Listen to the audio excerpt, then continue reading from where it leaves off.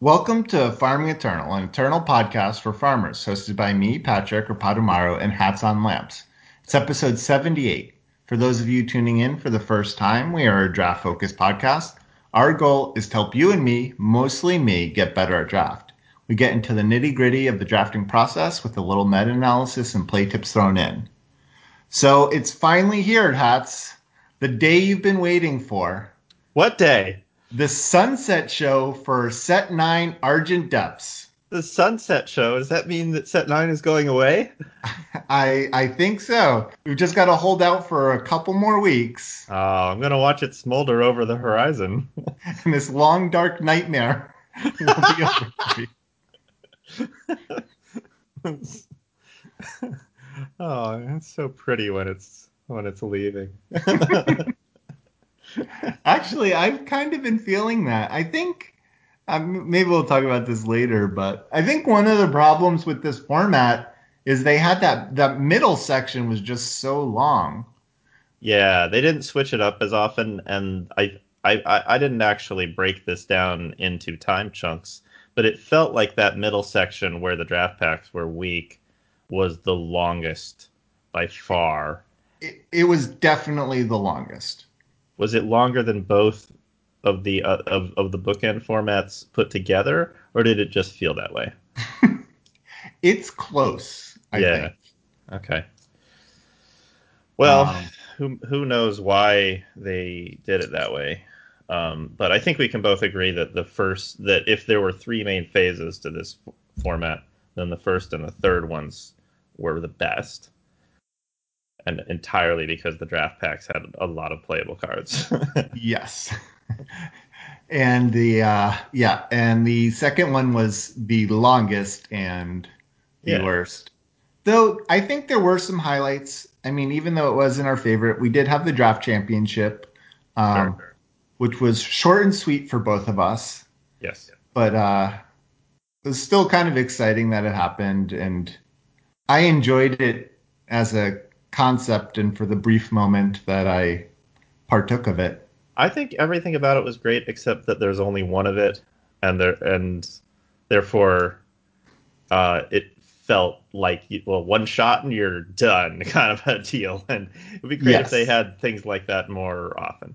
More draft events in general. I think we all enjoyed Scion Draft. I mean, some more than others, but that was neat. I think we all like the little hybrid draft formats when a new set comes out where they tease a bunch of the commons, and you play with them for about a week before the full set drops, and that's going to happen a week from this recording, or even shorter, I think. I think actually Monday, so probably close to when this releases. Yeah, yeah. So, yeah, anything really special they do with draft, not just like um, the big shifts where they boost different cards and that kind of thing.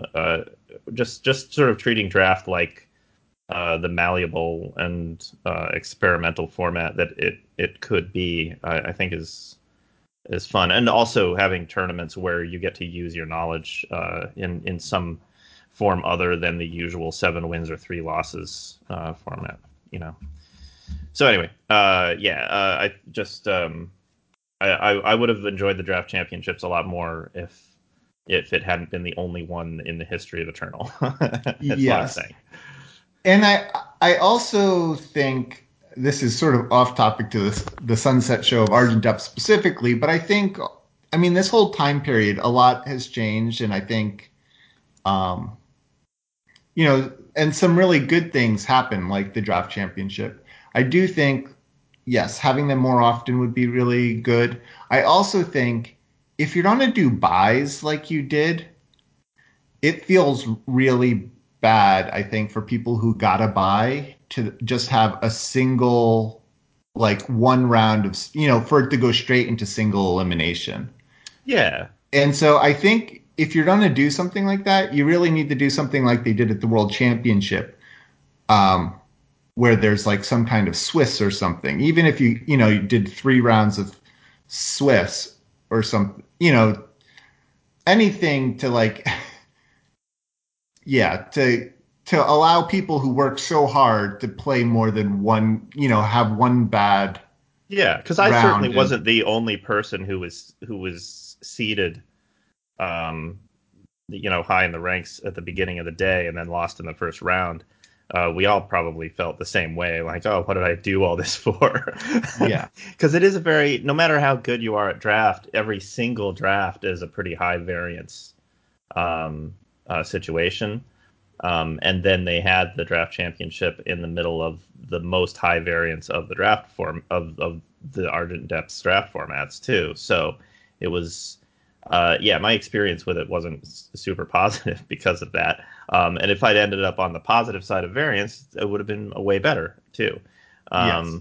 So but that's how variance is. If there had been more than one game, or if there had been Swiss, like you're saying, then none of that would sting quite as much. But since they did it that way, I'm hoping that they consider all of these factors next time they do something like that. So it's a little bit more of a rounded experience, because I think it was exciting having it be this sort of single elimination for the viewers to watch, and so it succeeded in that sense.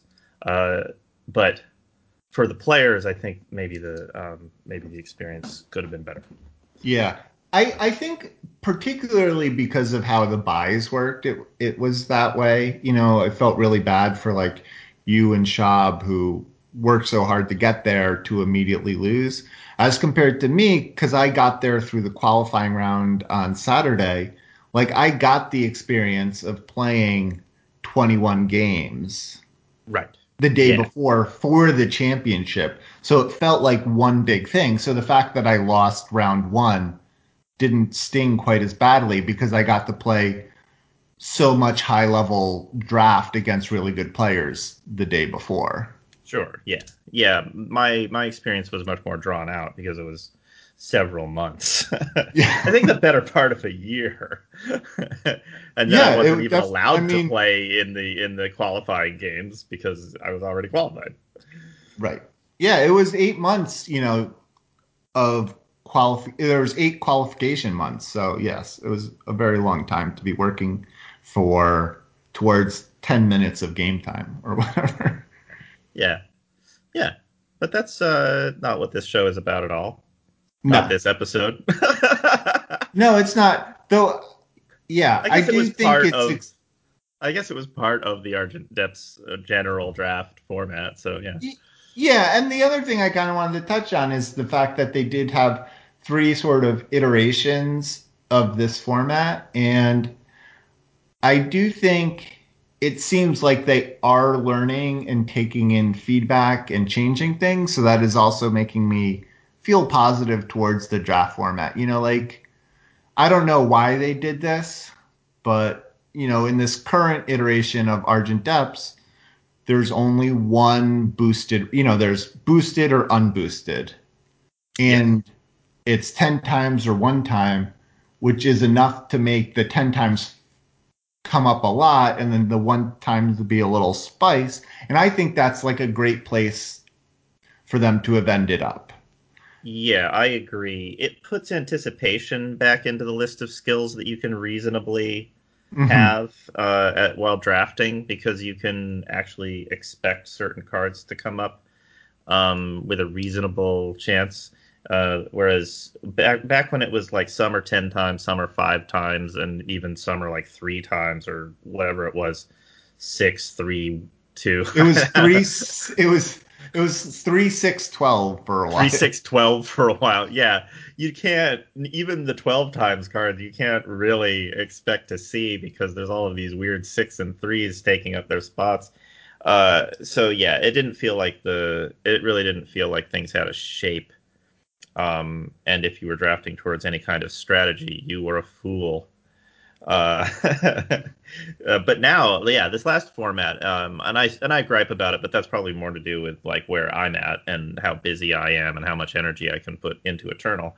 But I can't deny that this last iteration of the format uh, does have a shape and coherent deck archetypes and enough power in the cards that you're not scrambling for playables. So all of the things that I want in a draft format, this last one was indeed providing.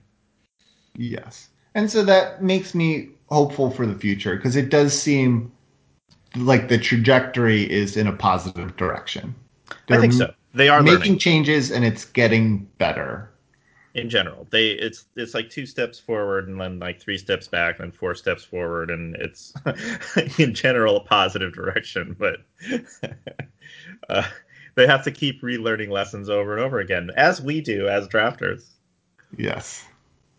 So yeah, I guess that leads us. How was your draft week? My draft week was fine. Um, I'm not really playing Eternal every day, but I put aside a couple of days to take a few hours to draft, and I generally had a pretty positive experience. I'm not having as many sort of just wipeouts like 0-3s and 1-3s. So, but I was feeling like I was leading kind of a hard Scrabble draft existence. Hard Scrabble draft.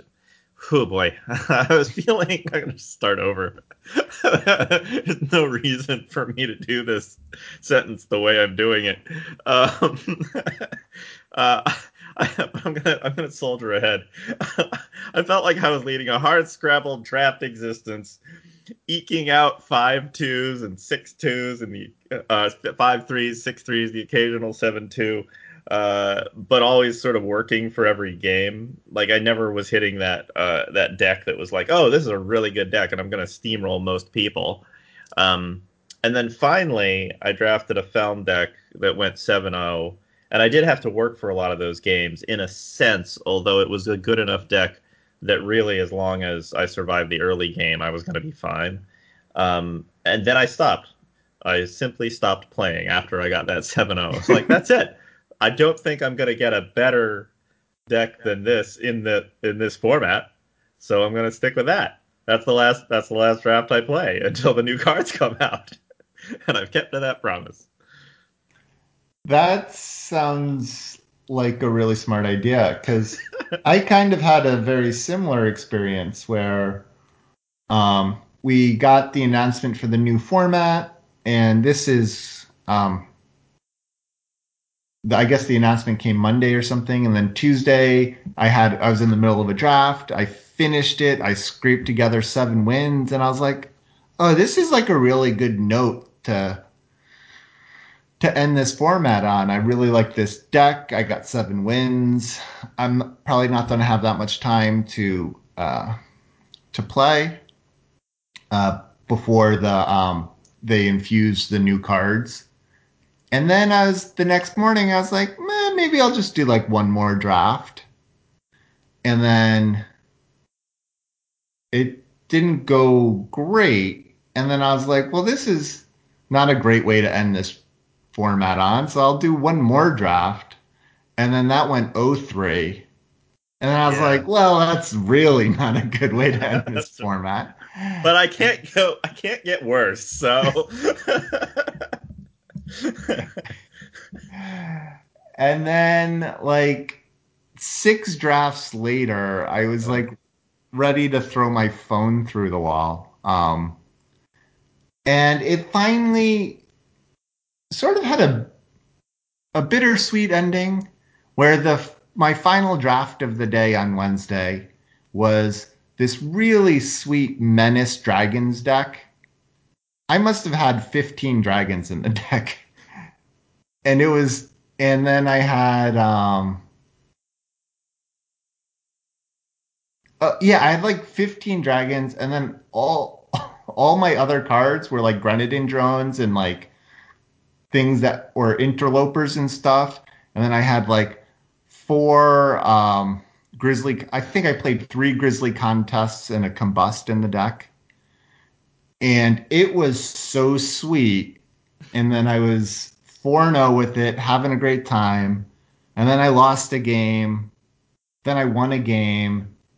And then I got stuck on 2 power for 2 games in a row. And felt really bad again. Uh, but it was a sweet deck, so it Yeah. was still okay. It was like it was a shame. It was like one of those. It was a thing where like if that had been my only horrible draft of the day, I wouldn't have felt so bad. But it felt much worse because I felt like I'd been losing to bad variants for the whole day. Sure. And this is a long way of saying I really shouldn't have gone into this much detail. I'm sorry, listeners. But like, what I really wanted to say is literally up until Wednesday, I've only been having fun in this format. Like, all my decks have been totally sweet. They've all felt really powerful and good. And I've been just like having so much fun in this format. And then the wheels just totally came off yesterday. And I don't know what happened. I don't know if I had been riding high variance. And I don't even mean that in that I like won a lot. I just like all my decks felt sweet and good. And then I had like three drafts in a row. I was like, I don't know what this deck is doing. Like, I don't know. I don't know what's going on. And I think part of it was probably drafting too much and getting tired and then just like going on autopilot. Yeah. And then some of it was just like with this Menace deck where I finally drafted a good deck that I really liked. And then I just like couldn't draw power. And then you're like, oh, It does sometimes feel like the game just hates you for a while. Where like I had a pretty good probably Rakano deck. It was some two faction deck, and I think in every opening hand for the entire draft, I only had one of my two factions in sigils. Like I would get all justice, and then I would mulligan that, and then I would have only fire, and then but only justice cards. And it was like the game was trying to tell me, stop playing me, it is not for you today. yes. Yeah, I agree the game sometimes does that. Like the number of times I feel like I'm able to like jokingly say like, man, the worst card I could top deck this turn is X card, and then that's the card I draw. Yeah. That's the voice recognition software in the internal Feels really high. client. That It's was very because I sophisticated. also drafted a really sweet Skycrag deck, and I had four Steam Blasts and then like a ton of ways to make units. And my final game of that deck, I had three Steam Blasts in hand and zero units. And then I was like, the only thing that could make this worse is if I draw my fourth Steam Blast. Next card, Steam Uh-huh. Blast. And Yeah. Yeah. I was like, That's you hate to see it. yeah. But yeah, anyway, point is horrible draft week, great draft format Okay. is where I was going with that.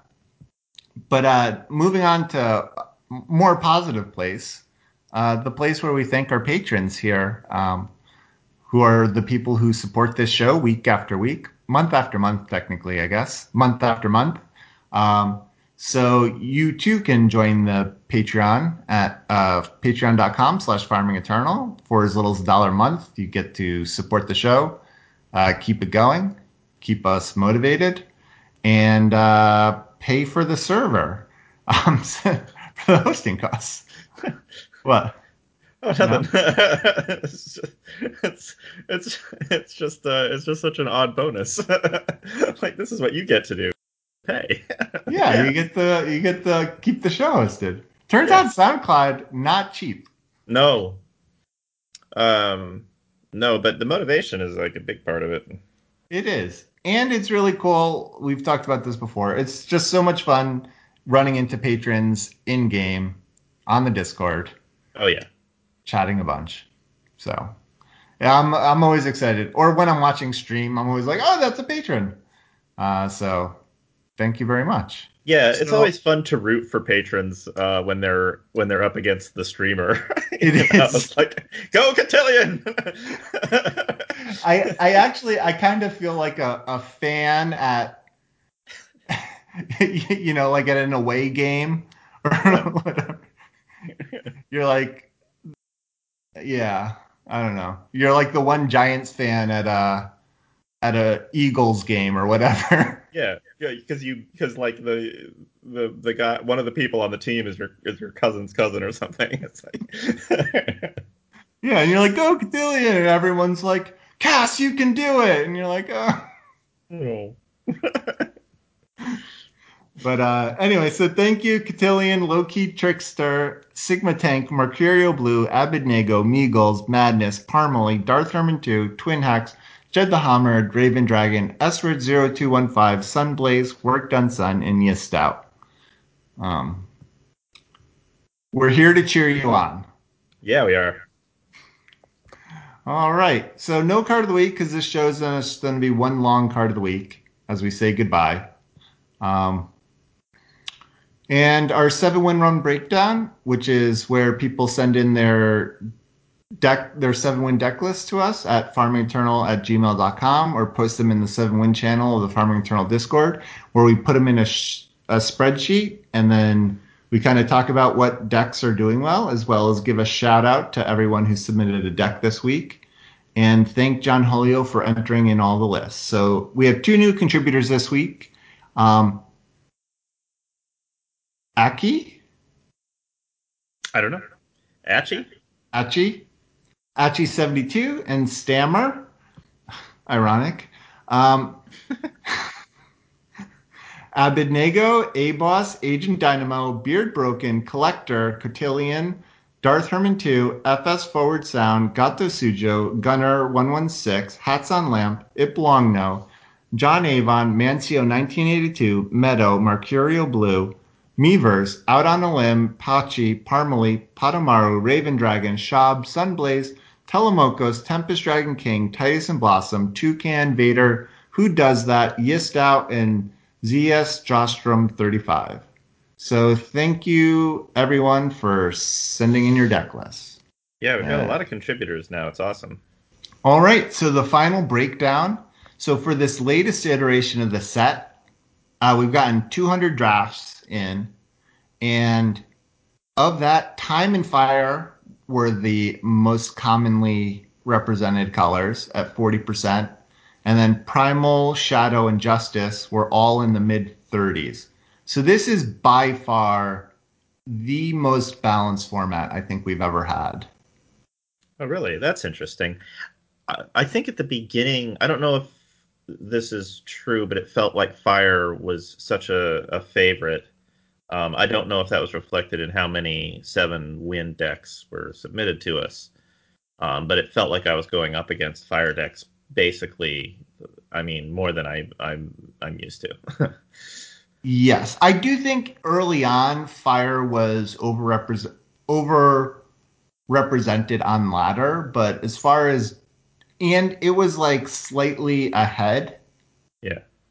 but it was never like far and away the best. It was nothing like Justice was in the last iteration, in iteration 2 of this format, where for a while Justice was like 50% of decks or something crazy like that. Right. And I think that also shows that there is always a little bit of a difference in like the 7-win decks we receive as compared to like, Fire decks could have been really prevalent on ladder and also getting 5 or 6 wins, but just not getting over the hump. The crazy thing is, even after 200 drafts, Justice was still the least represented color in this final iteration of the format. It's interesting. Yeah. Which is very interesting.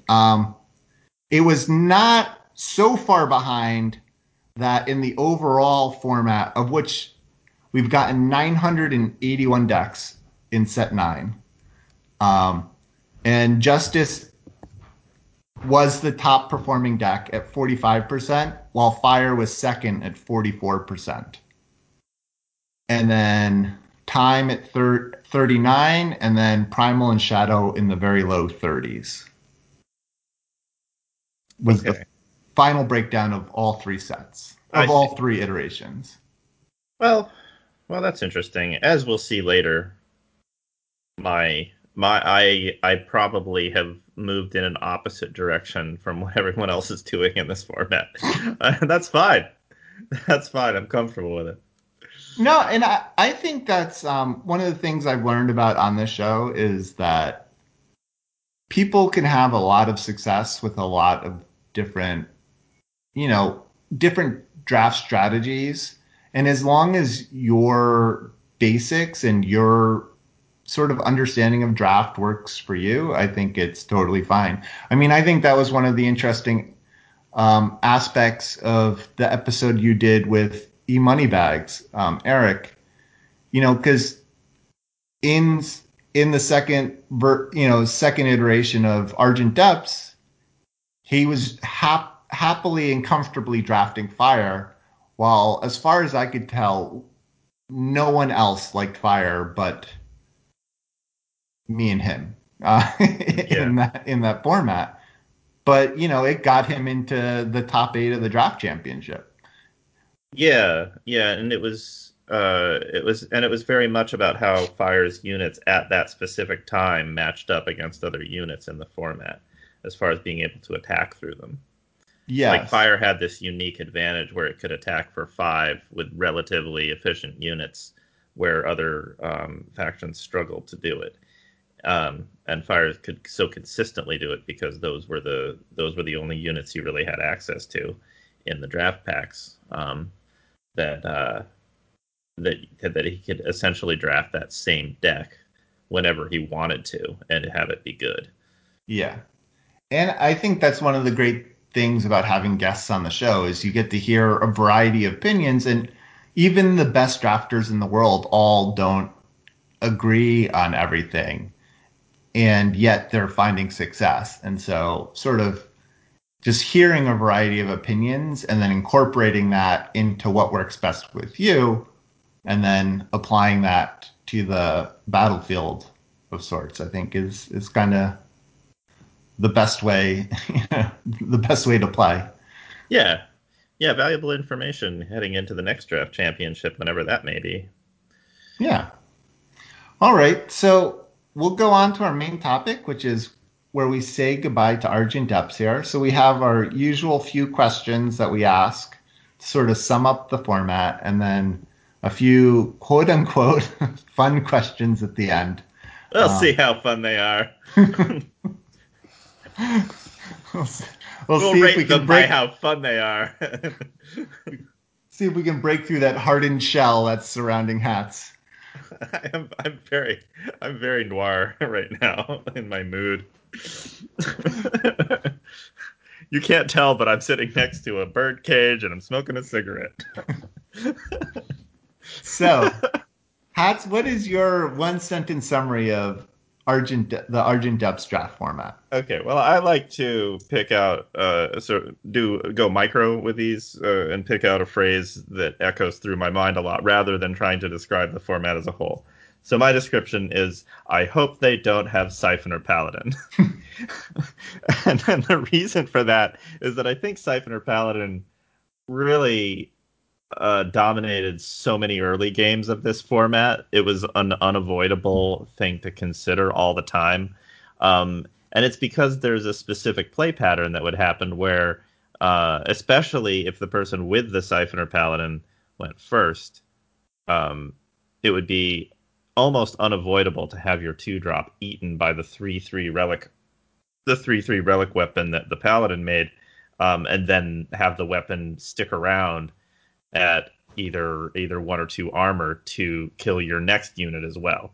Um, and that was partly because none of the main 2-drops in the format had 3 strength. There's no 3/1s. You know, there's the mini bot, which is a 3/2, but practically nothing else had 3 strength when it was defending. All of the good attackers were only good on attack. On defense, they could be taken down by a 3/3 relic weapon very efficiently, like your Flameheart patrollers and your Chainwhip bludgeoners, and then even something like Vorpal Cutter and Apprentice Mage, like a lot of the good 2-drops in the format pray for Siphoner Paladin, and there wasn't really any way to play around it because you got to play your cards, you got to get on the board. Otherwise, you're just sitting there watching your opponent play, and getting beaten in the face with a 3/3 relic weapon is also not great strategy. So you would just play your 2-drop and then hope they don't have Siphoner Paladin over and over and over again. Yes. If they had, and often they would, because it was a good card that everyone would play if they had it. I think on the whole, Siphoner Paladin was a negative influence on the format, because I think it's a defensive card that was too good at what it did. But it was also an interesting card, and so I wasn't sad that it existed, really. But I did think that it was so format defining for that if it had been any other card, then the format would have been fundamentally different. And I think other than something like Grodov's Favored, I can't think of any other common that's been like that. Yes. Yeah, I agree. Rectifier was kind of like that for a while. Rectifier was also like that, yeah. Yeah, for sure. Where it was like, you can't play anything fun. Mm-hmm. But yeah, Siphoner Paladin, my thoughts about Siphoner Paladin, one is, it seems crazy to me that Executioner had triple Shadow and Siphoner Paladin only had double Justice. I think adding one more Justice to Siphoner Paladin, so you were less likely to get it turn 3, would have really helped. Yeah. And then also, I wish it wasn't able to upgrade weapons. Yeah, it doesn't need that ability at all. That's what pushed it over to outrageous to me, because it just meant you could play near limitless Siphoner Paladins with no worries. And sometimes you could just make an unbeatably large weapon so that your opponent now can't even play 5 or 6 drops, because you can just eat them and still have a weapon left over. Yeah, and there was barely any playable attachment removal in the format either. Yes. They did add in a couple of uncommons that were reasonably good at that, but nothing that you could sort of main deck. Disjunction was out of the format, and I think Ruin was not boosted either. And you wouldn't play Ruin anyway, because the only card you were playing it against was Siphoner Paladin. Yeah, exactly, because there weren't that many weapons and stuff in the format. Yeah. At least, regular weapons or whatever. So Paladin was just sort of this unique combination of a card that attacks from a unique angle. So the way you fight it is unlike anything else. Anything that you put in specifically to deal with Siphoner Paladin is not good at dealing with other cards, except I would say probably Lightning Strike, which is good at dealing with both.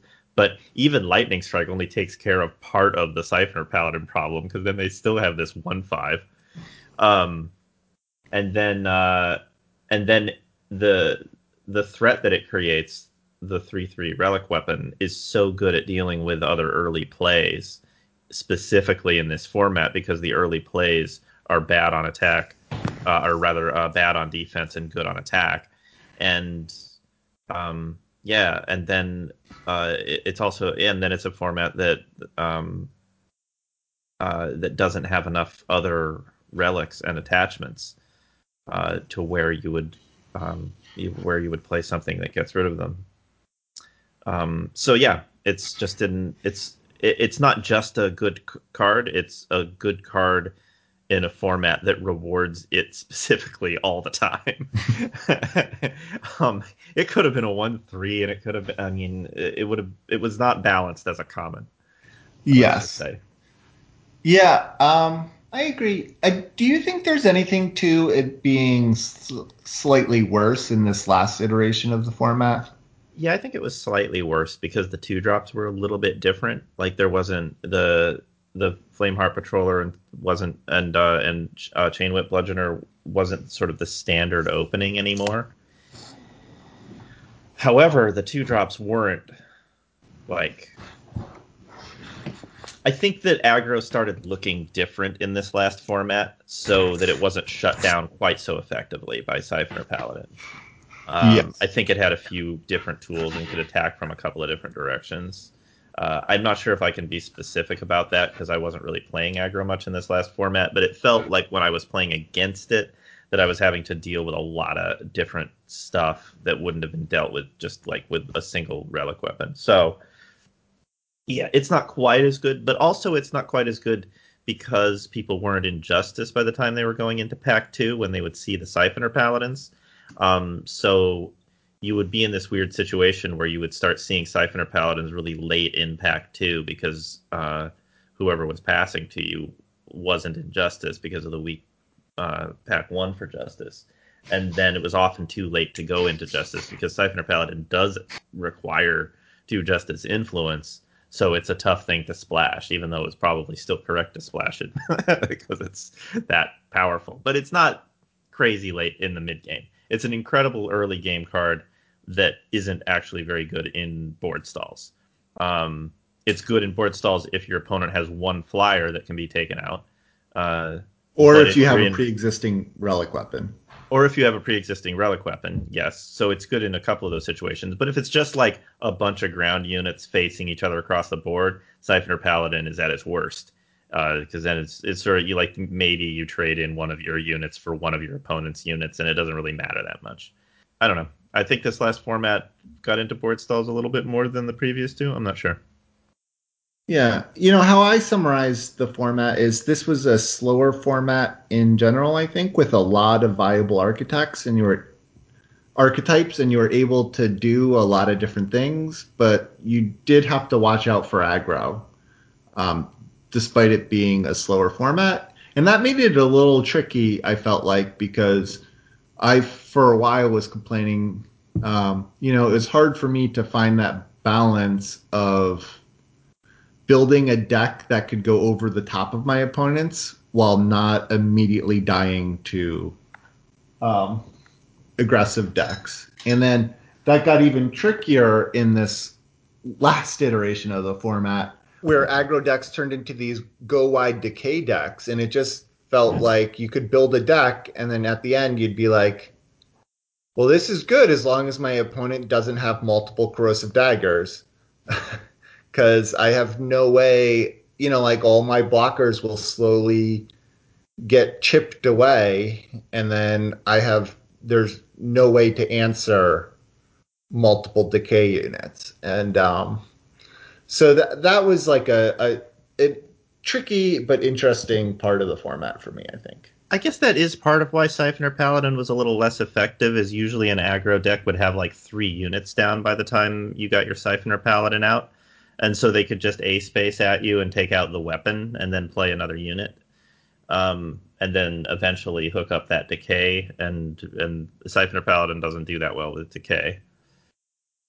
Yes. It gains you some life, but it doesn't solve the problem. So I think that sort of go widedness of the aggro decks is one way around Siphoner Paladin. It's still very strong. Still a good way to slow things down. But it can only take out one unit at a time. Yes.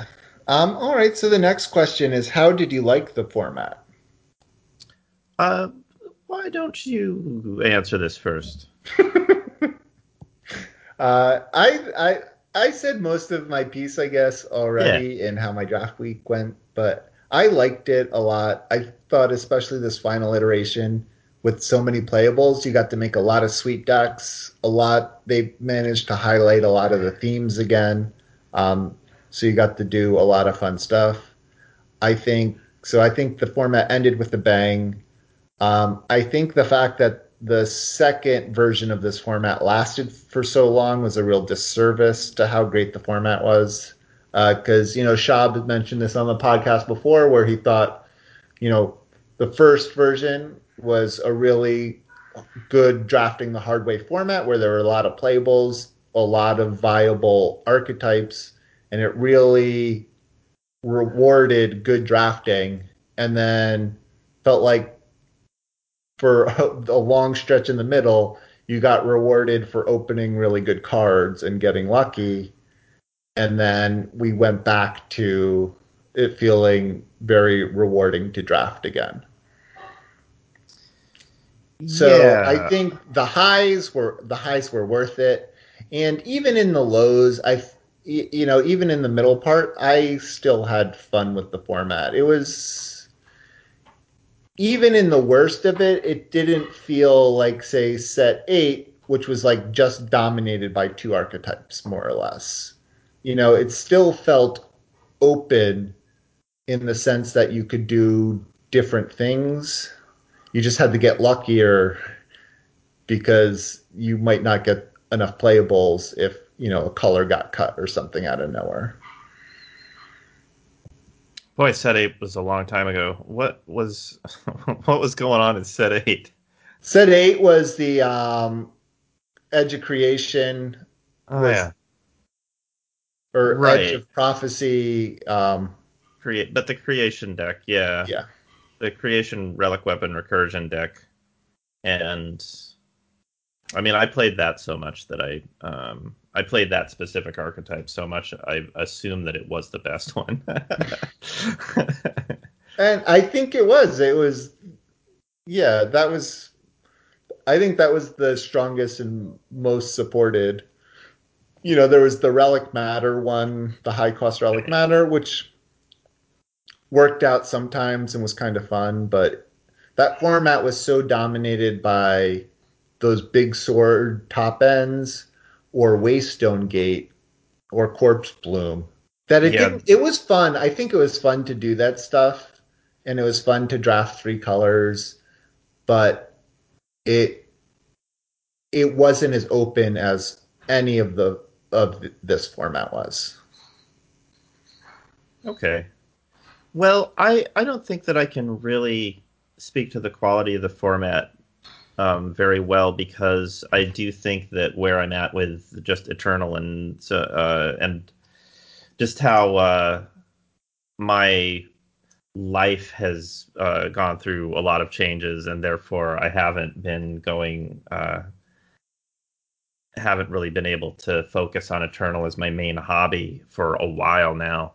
Um, my feelings about the format probably have a lot more to do with that than the actual quality of it. And but things about it that confounded me over and over again, which is sort of these the influence matters cards in general have never felt good to me because it means with the big commons like disappear and um, tinker and those are the two big ones, I guess. Those are the playable ones. Yeah. But let's count things like Corrosive Dagger in that anything where like there was a certain threshold of influence that made cards dramatically better. Those have always felt to me like very high variance cards because either you can play them or you can't. Hmm. And and so you have to either warp your deck around your deck's power base around playing them consistently, or you had to just sort of put them in your deck and hope. And so they've never felt good, and they were sort of one of the main mechanics of the format is making influence matters stuff. I do like the way that influence matters cards like like Chainwhip Bludgeoner and its big imbue cousin make it so those instant speed spells that or fast spells that create influence can sort of be used as pump spells. There's like you would have situations where say, let's see, you'd be attacking with something like a leyline tracer and a chain whip bludgeoner, and then you can mid combat cast uh, cast like a silent hysteria, give your leyline tracer +5/+5 for the turn, and give your chain whip bludgeoner +2/+2, and you're silencing your opponent's board. Like those kind of sort of emergent combos Hmm. are fun, and I like those dynamics. But I didn't like the threshold influence stuff, where either you can play your card and have it do what you want it to, or it's just sitting in your hand. I kind of like it when influence requirements aren't quite so crazy, if you're just playing like one or two factions. But it did encourage people to try out monofaction, which you can't always do in a format. So there's some good and some bad about almost every aspect of it, honestly. Yeah, I don't know. I think they did like a pretty reasonable job, especially with like the Smogwing. I don't know, like with Smogwing, Tinker, and Disappear. I think those were expensive cards with heavy influence requirements, and so it kind of fit. It wasn't like that big of a deal. I don't know, like those are late game cards, and so you didn't have to be mono time. You could just be like heavy time to want to play them.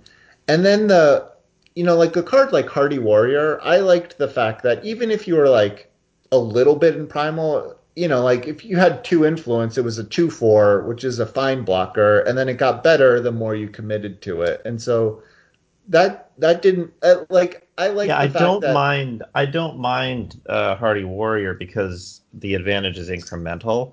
yes, It was, I guess, yeah. I guess it's a little bit hard to explain, but there was something that really annoyed me about Corrosive Dagger, either being a +1/+1 with decay, or like a card that just wrecks your whole day because it yes. puts down enough blockers to destroy your entire board.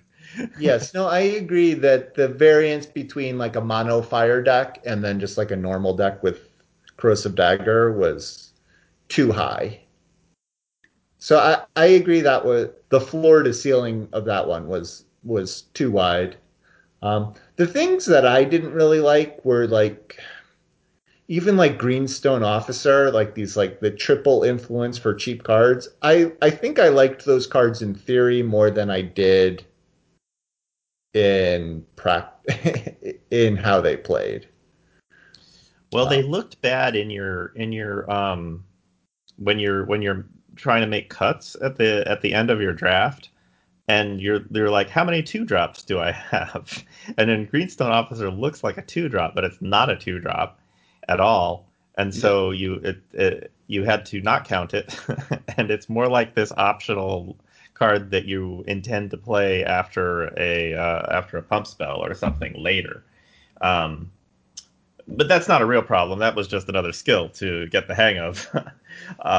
But there were, let's see, what there was Greenstone Officer, and then there was the one that comes back from the void when it transforms, whatever that one was called, and there was the fire guy that smacks you in the face for 4, And then there was Executioner. an executioner, and then the other one.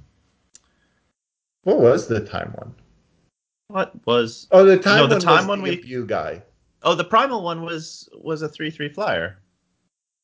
Oh yeah, that one was great. That one's great. Yeah.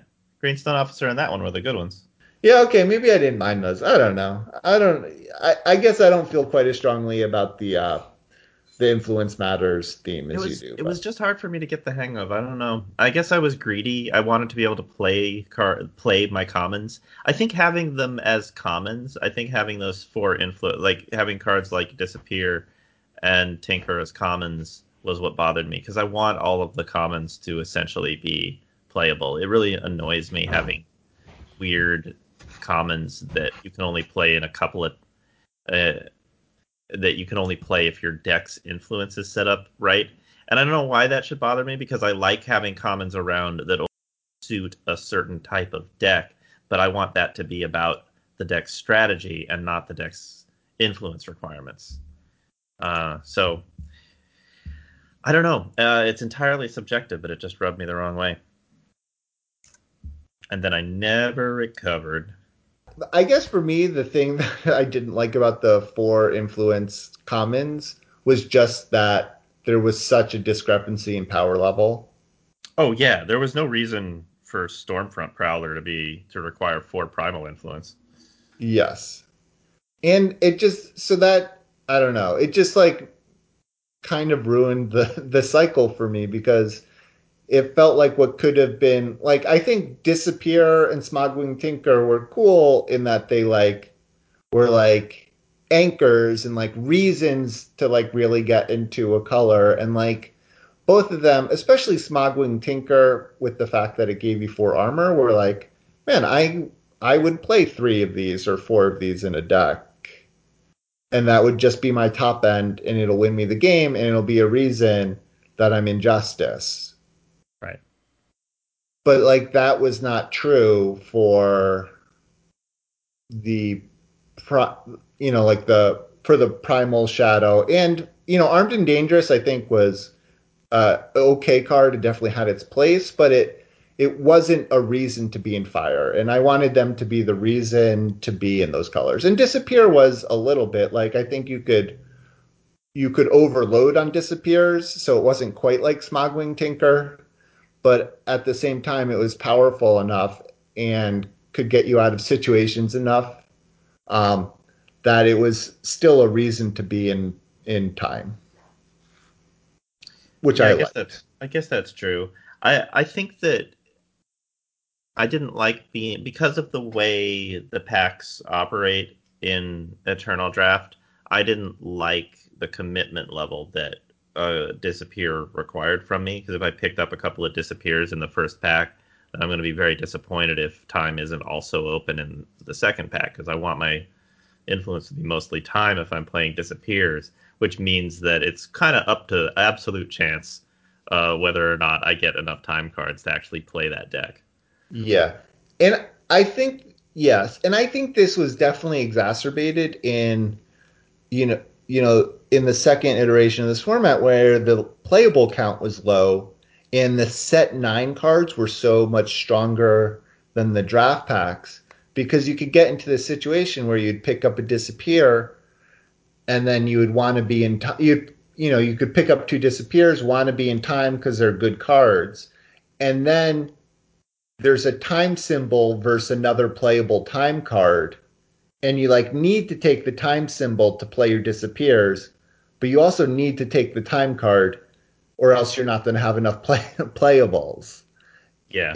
And it forced, I think it put you in these like impossible choices. At least they felt impossible to me, where it's like you felt like you needed to pick every good card you could, but you really needed to pick the symbols highly too, or else you weren't going to be able to play the best commons in your color. And I was doing better in that middle format when I put cards like Disappear and Smogwing Tinker way down on my pick order, so that I wasn't in that situation very often. Right, and I remember you talking about that, and I think that's one of the reasons is because yes, you were able to pick other playable cards and not really have to ever make Yeah, those kind of choices. yeah, not putting pressure on yourself. Going Because going like they way say back. that like picking power highly is good because it's like you're picking, I guess, how much is it in a eternal, like you're picking your 28th through 29th card, you're playing your Yeah, 28th through 29th pick, which theoretically makes your deck better, um as compared to if you're just playing all sigils in your power where you're only playing 27 of your cards that you picked. But when you only have 20 playables, wasting 3 or 4 of those picks on your 28th through 30th card is feels a lot worse. yeah, you can't afford to. Yeah, that's just yeah. I mean, that's just the problem with having weak draft packs and why they should never even try doing that again. Yes. Well, hopefully, they've done this the last several, so hopefully set 10 is Break the maybe we'll streak. get It's the there. special draft All right, format where they so don't make any major mistakes the entire time. It'll be neat. what faction ended up being the best? Well, I think I drafted more Justice than anything over the course of the entire format, and that was simply because it had the best commons. Yes, I agree. I think Justice was the best. Weirdly, I don't think I drafted Justice the most of all the colors, but it definitely was far and above the best. And because I think, yeah, And so I also ended up with a lot of Justice cards in my collection because I would you just had to pick every Siphoner Paladin and Caravan Guard that you saw on the off chance that Justice was open. Pretty much. Yeah. Yeah, they were just two of the best commons. I drafted a lot of Huru in the middle part. So that's probably where most of my Justice decks were. I experimented with all of the factions, especially towards the beginning, but in the middle, where I was struggling to win consistently, unless I drafted really tight, I ended up in Huru a lot. All right. And so, what were your final top commons in each of the colors? This is more difficult for some of the colors than others, but I have it for Fire, Corrosive Dagger, and this is kind of a hard pick for me just because I tended to avoid Corrosive Dagger decks, not because they weren't strong, they definitely were, but because they didn't work for me. I could never figure out how to play them properly.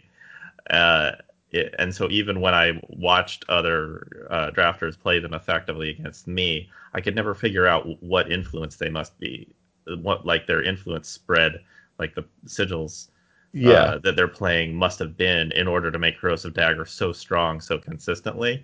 And so I just kind of gave up and played other kinds of decks. But clearly, Corrosive Dagger, being the most annoying card for me to play against, is probably the strongest one. So that's my pick for Fire. For Time, kind of difficult because I am saying here like the card that I would genuinely pick first, thinking this is definitely going to make my deck later on. I picked Apprentice Mage. That's the 2/2 for 2 that gives you +1 max power. It's not the strongest card that Time has, but I'm going to play all my Apprentice Mages every time. Whereas every other common in Time, I'm going to probably put a limit on the number that I actually put in my deck. It's just a little workhorse of a card. And Yes. and Justice, Siphoner Paladin, we've already talked about. Primal is also difficult because none of the cards are overwhelmingly powerful, and none of them want more than two copies, I think, in my opinion. None of the Primal cards want, like, I don't want to put three of any of those cards in my deck. And so I actually ended up going with Valley Clan Sage, which is the 0/5 for 2. And you can pay 4 to draw a card and keep it if it's a spell, and discard it if it's not a spell. And that card has been steadily creeping up in my pick order since the beginning of the format, to the point where I actively want one or two of them in every one of my primal decks, just because it's such a good card at extending the early game to get you to the mid game, and then draws cards in the late game. Kind of does all the things I want a primal deck to do if it's not Huru. But if it is Huru, then you want cards that can attack.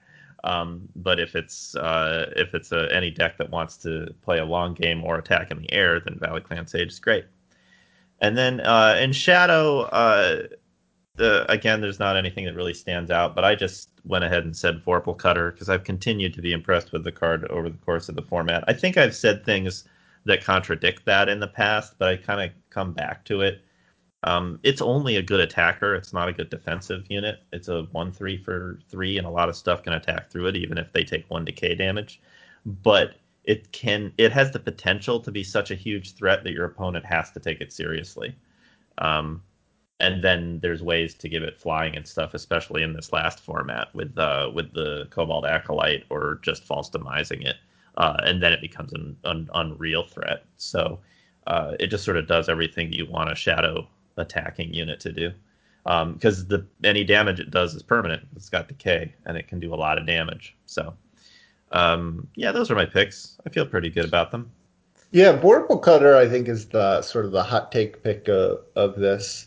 Yeah. And um, I feel like you've come around to where I started on Vorpal Cutter, and I'm not even sure where I am at the end of the format on Vorpal Cutter. I think there's a lot of the shadow cards were just very confusing to me because they all felt like they like they read really well, and they can do really busted stuff, so they can absolutely blow you out. Like Vorpal Cutter, Lurking Brute. Like my opponents had really great turns with both of those cards, and I couldn't do anything to stop them. But then they just always performed more anemic for me. And so it was always hard for me to really rate them in that regard. Another card that comes to mind is what is the cat, the four fire 2/2 with charge that gains attack equal to your Yeah. highest attacker. Like that was a card that when my opponent played, it was always like exactly the turn where I was like, oh, I think I finally stabilized. And then my opponent played an 8/2 charge, and I was like, oh, I'm dead. And Yeah, it always feels like you should be able to block that with some random two drop that you played a couple turns ago. And then when your opponent plays that card, it's just none of your two drops are around. They yeah. attacked last turn or And then when I have that card in hand, my opponent has five apprentice mages out, and I'm like, oh, well, I don't want to play this card right now. Yeah, Trail Torch Cinderpaw. Yeah, that was I think I feel the same about that card. About how I feel like it should be terrible, and yet somehow my opponents play it, and it seems rather good. Yes, and Vorpal Cutter sort of fits in that mold for me. So the cards I picked were Corrosive Dagger and Fire, like you said.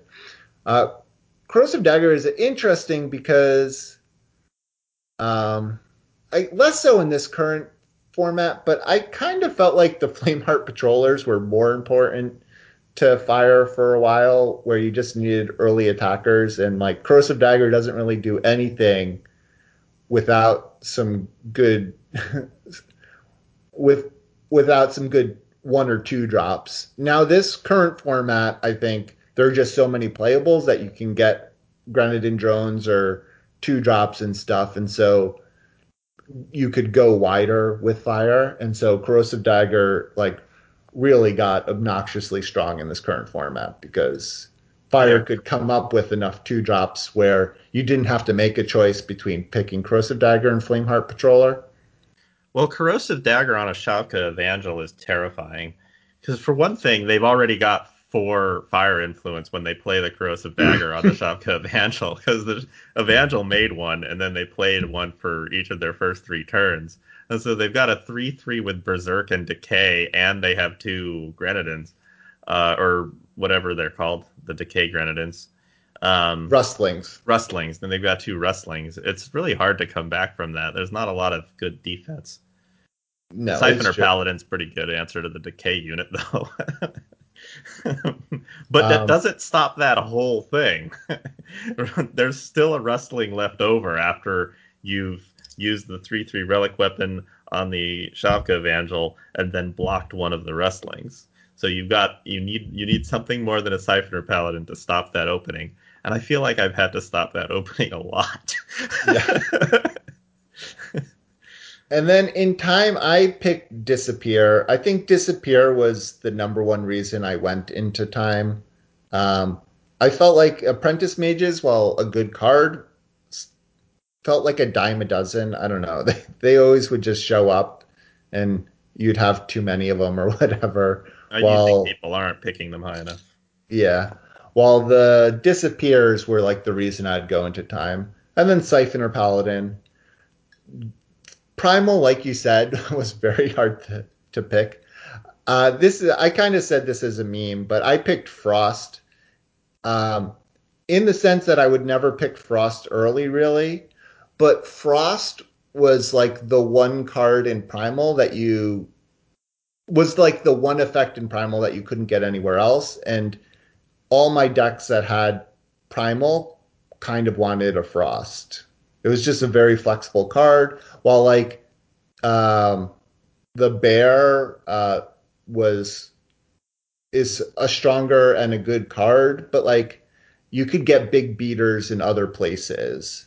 Yeah, Um, the 3/3 overwhelm with imbue for 5. It's yeah, expensive and a little clunky. I found out pretty early in the format that if I had more than two of those in my deck, I was gonna lose a lot because Yeah. it's just too awkward a card. Because you don't have to, but you usually have to reduce the number of units on board in order to play a big imbue unit like that. And there's, especially in this last format, when you had access to all of those big uncommon flyers in Primal like Sapphire Dragon, you didn't really need the bear anymore because you've got evasive threats, and that was the main point of having a giant overwhelm unit is as semi evasion. Right, exactly. And then there's like Valley Clan Sage was a very good card, and spoiler alert, was my most drafted common of set nine. But Unexpectedly. yeah, very unexpectedly actually. But it was still, but it's still a replaceable, like a Caravan Guard, Siphoner Paladin, are pretty good early blockers that could kind of fill the role of Valley Clan Sage. Um, while Frost was like the one card in Primal where I was like, I'm only getting this here. Sure. I guess that's fair. And Or then, of Valiant course, Leap if I yeah, want to cheat. yeah. Valiant Leap only really counts as a two faction card, but otherwise it would be clearly the best primal card. And then I picked Grizzly Contest for Shadow. I think this card kind of went. I started high, then went low, and then went. It's gone up and up as I learned to play it and build decks with it better and better as the format went on. Fair enough. Yeah. All right. And so best common in set eight, I think we're both don't agree. Siphon or Paladin. Yep. Um, all right. So top uncommons. What's your list? This was a tough question too, just because so many uncommons are really good in this format. It was really hard to just. It would have been easier to make a list of the uncommons I don't like, but when I actually started looking at them, there are cards that I'm sort of excited about to various degrees. My absolute favorite one is Ancient Serpent. That's that's the 3/4 flyer with that costs three primal and six. How do you say that again? It costs six triple primal, and when you summon it, you get a spell back from your void to your hand. That is exactly what I want to be doing in a game of draft where I'm playing primal. It's just such a versatile card, and it's a threat on its own. I'm sure I've talked about it a million times before. Um, but yeah, that's the one that I was most excited to see by the end of the format. I'm like, oh great, I got an Ancient Serpent. Now my deck is awesome. Um, and that's just because I've been drafting slower and slower decks as the format has gone on, as I've grown less comfortable with aggro. But back when I was comfortable with aggro, then Might Weaver was awesome. Oni Battle Driver was awesome, and then over in time, I've always loved Leyline Tracer. Leyline Tracer is so impossible to do battle with because you never know what size it's going to be by the end of the combat phase. Yes. It could be absolutely anything. It's just a nightmare when your opponent makes a Leyline Tracer and you can't kill it immediately. Uh, and then Desert Alchemist, which is just sort of our workhorse. Desert Alchemist never feels like an amazing card, but it just does so many things for such a cheap price. And then there's Omen Scarworm, which is really the best like thing to ramp to ever Yeah. in an Eternal Draft format. Yeah. It's just an 8/8 that draws more cards. It's such a great card. Yeah, I think it's like the best card to play. It's you unfortunately can't play it in every game. You're sometimes dead by turn eight, Sure. but Yeah. Yeah, but if you want a card that you're actually building towards, like the card that goes over the top of whatever your opponent's doing, it's hard to beat Omen Scar Worm for just being that one card, if you don't count the rares. But among yeah, commons and uncommons, yeah, it's unbeatable. And then Greenstone Officer, which we talked about a little bit, life gain was very important in a format with strong aggressive tendencies. And then Murky Tentaclesis, or however you say it, Murky Tentaclesis, uh, the five the 5/2 for 5 Shadow. with unblockable, and then it comes back to your hand when any of your revenge spells go off. Yeah. Murky, I kind of underestimated at the beginning of the format. I knew it was a good little evasive threat, but the fact that there was decay in the format and it could be taken out cleanly by chemical rounds made me think, well, maybe it won't be constantly a great card. But it turns out an evasive threat that brings itself back from the void actually very, very good. Extremely good. There were a lot of times when I would when there was decay damage coming to my Murky Tentacle that I would sacrifice it even if there wasn't a good target for my Grizzly contest or whatever, just because just bringing it back was such a beating. And then finally, the card, my sort of pet uncommon that I would basically take over anything, is Spirit Weaver, which is the 1/3 that gives any unit you have with at least 5 strength life steal, and it has plunder, and it just costs 2 shadow. Spirit Weaver constantly overperformed for the entire format for me. Is just stealing games, sometimes with Murky Tentacles, and sometimes with just some unit that had a combat boost played on it. Yes. Just enough to turn a race around when your opponent really didn't want that to happen. Yeah, I mean, as you and Shab said, races have never happened, but if they were to happen, Sure. Spirit Weaver, you cannot race a Spirit Weaver. No. And also, it sets up a situation where your opponent can't easily get rid of the entire problem. Because either they target the unit that's actually hitting them for lifesteal damage, and then they have to leave the Spirit Weaver, and then every large unit you play is the same problem again, or they get rid of the Spirit Weaver and they still have some big unit hitting them in the face. It splits the problem up across two different cards, and it makes it difficult for your opponent to deal with everything. Yeah, it was always like very exciting when you had a Spirit Weaver and like a 5 attack flyer, and then your opponent silences the flyer, but then it still had lifesteal, and you really, really felt not bad for having your flyer silenced. Like, oh well. I'll just gain 5 life and trade with one of their biggest units, and then wait for something else to come along and have the same and present the same question to your opponent. Yeah. So if you took Ancient Serpent out of the equation, you would take Spirit Weaver as your next uncommon. I think right now that's how I feel about it. But also Oni Battle Driver is kind of when I was playing more aggro, I really loved that card because you could just put your opponent in impossible situations over and over again. It's just a hard card to play against since every one of your cards becomes a giant guided missile.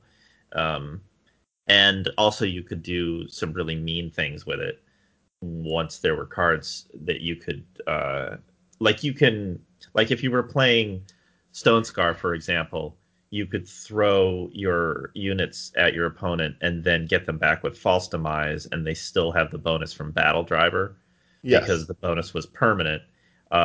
Things like that, where you could really abuse it, made it a really fun and versatile card. Yes, and the activation is so cheap. And the activation is cheap, yeah. Often you would go turn 6, Oni Battle Driver, create a nightmare, Yes. Yeah, I kind of agree with that list. I think Agent Serpent was maybe the uncommon that I would take the most, but I don't even know if it was the strongest uncommon. I think it was maybe the most fun. Yeah, that's fair. I think especially because Ancient Serpent had the triple primal influence, it was like kind of what you were talking about. You weren't guaranteed to to easily be able to play it. It was really hard to pivot to an Ancient Serpent deck if you weren't already in one and you saw one in a pack. Yes. All right. So, what card were you hoping to open in set 8? Do you want to take this one first? Well, I had a couple. I think Siege Train was maybe like the card where I'm like, I feel like I'm going to win this every time I play it. Anytime I can play a Siege Train on turn 4, I'm probably going to win that game. So I think it was one of the strongest rares, and I'm speaking specifically after all the nerfs happened. Hmm.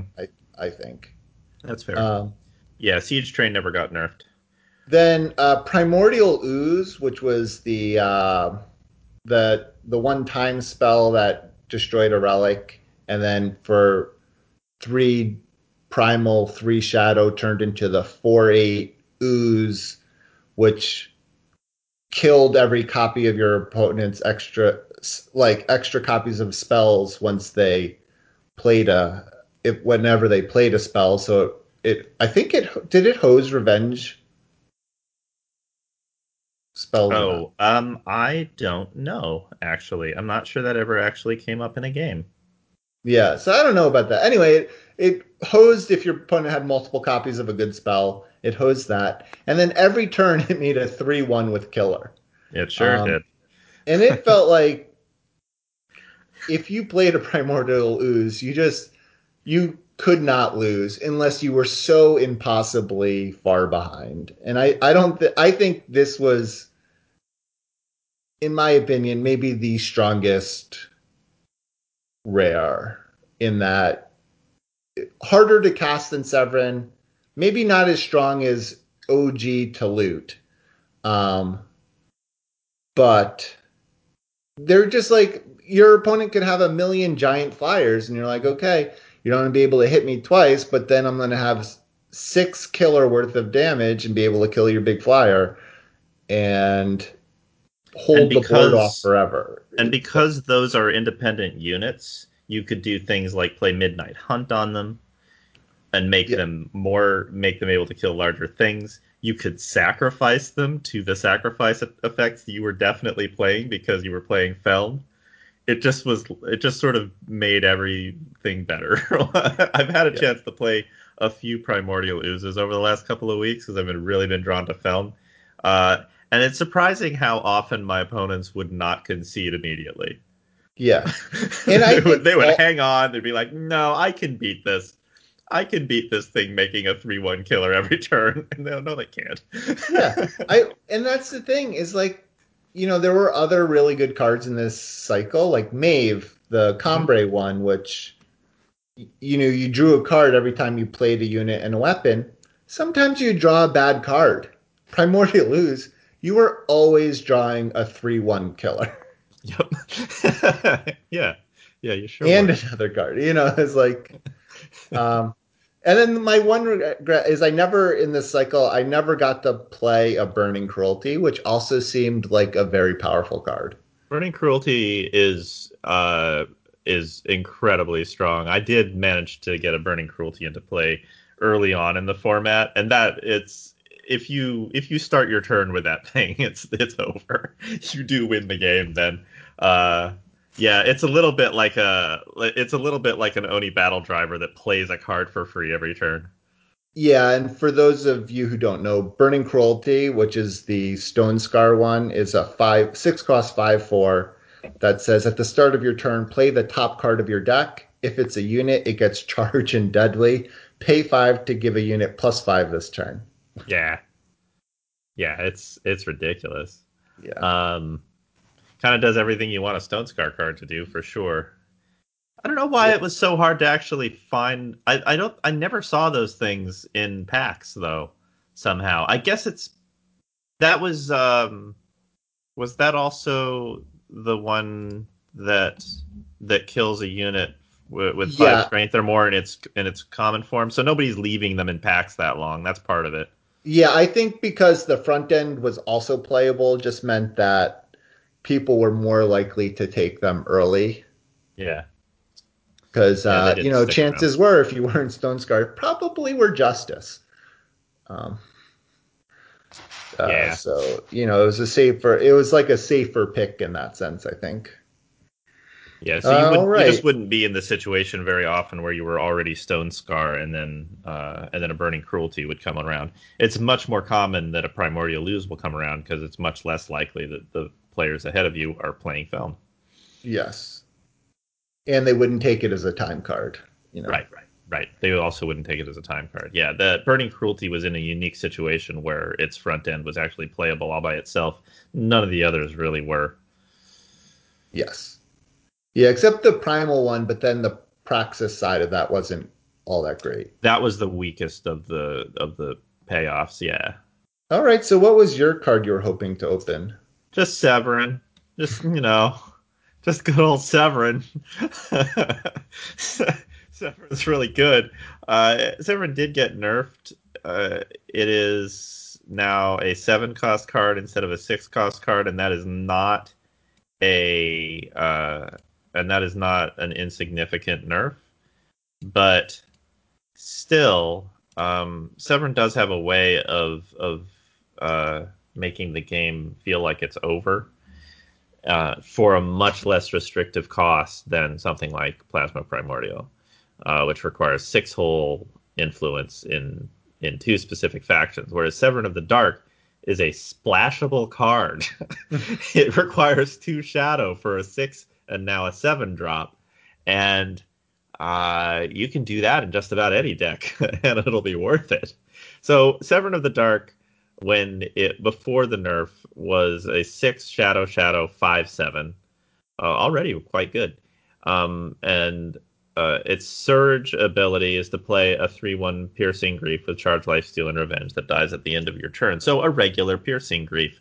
Severin of the Dark gains life, is a giant blocker itself, and continues to gain life and also create units that can be sacrificed over time. Every time he turns your future sigils into life gain and also damage if your opponent somehow can't block them.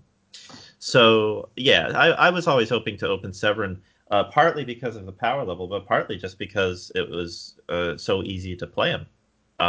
If my draft was open enough, and I tried to draft so that I was open to picking up a second faction and not locking in on a second faction too early, Severin would decide my second faction all by himself. Yes. Yeah, I agree. Severin is a very good card. I do think, like you said, it was not an insignificant nerf, and so it brought it. The nerf brought Severin down from an unfun bomb rare to like I don't know, to like a very good rare in my mind. It felt beatable. It felt like you didn't automatically lose when your opponent played a Severin on 6 because it was so unlikely that they would play it on 6 now. Um, what's the interesting part with Severin going up in cost is because it was a surge card. It kind of got hurt on both ends. One is it came down later, and then because it came down later, and you you had to play more power to play Severin, you had less triggers for Severin. Which Yes, so I think that yes, helped the card's power level a lot. yeah, it's much more reasonable now. Um, It's still a very unreasonable card though once it's on the table. no, I agree. I mean, part of the thing with me though is like unlike some some of the really bomb rares. Uh, I don't know. This is maybe this is like a really ridiculous comparison, but for me, my opponent playing the Unforgiven was much worse than my opponent playing the Severin. The Severin I had a turn or two to deal with before it blew me out. The Unforgiven blew me out. It already got the 2-for-1 and discarded my best units. You know what I mean? Yeah, the Unforgiven. I guess since Severin of the Dark and the Unforgiven now have identical costs, then it's much easier to compare them directly. So when Severin costs 6 and the Unforgiven costs 7, it was like, yeah, the Unforgiven's a better card because it's a bigger bomb. It costs more. Now they cost the same, and the Unforgiven is better. Yeah. So that's kind of how I felt like about that one. Plus, your opponent always foreshadowed their Severin by playing a prize Sow on 1. So you Sure. knew to save a removal spell, which was a much bigger tell than the Unforgiven, where you're I've like, I've I don't. started I've started drafting and playing prize sows just so my opponent will not use their removal on units that they should use it on because they're waiting for me to play my Severin that It's I true. didn't draft. I mean, this just happened the other day when I that game that on stream where I beat Tyler Yeah, Cheney. yeah, he had Um, two prize sows in his deck, but no Severin. yeah, and he played the price out, and I was like, oh boy, we've got to prepare for this eventual Severin, and it Hmm. changed how I played because of it. Hmm. So I mean, that's kind of an interesting tip you can incorporate for for the next Yeah, couple of days. very very high level because only people experienced with the format would possibly fall for it. Yeah. All right. So then, um, were there any cards you underrated at first that ended up being better than you thought? Well, I already talked about Valley Clan Sage, which ended up being a very good blocker, and and a good card draw engine later in the game. Also, just symbols in general. I don't think I realized how in this format symbols that create two influence but come into play depleted are pretty much just straight up fixing because rather than trying to splash for a third faction, you're just trying to create a lot of influence in a single faction.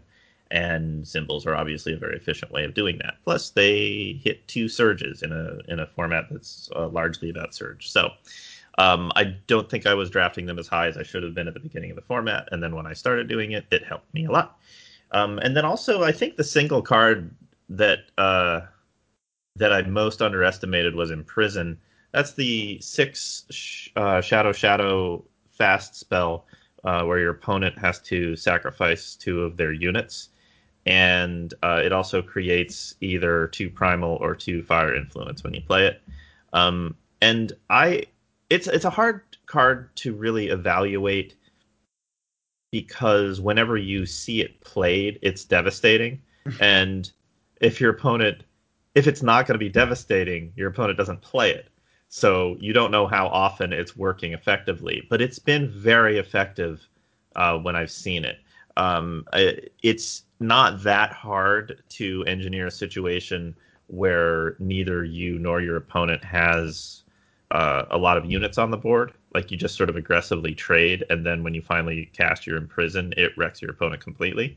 Because probably the two units that they're trying to save and not trading are their best units, and so Imprison just takes them off the board. Um, and I've seen very good players, like the people that are currently at the very top of the charts, playing Imprison so often that it must be basically they're at the very top of their pick order. I agree. I think yes, it was definitely at the top of Gunner Draft Champions Yeah, pick order. and Curtis is now.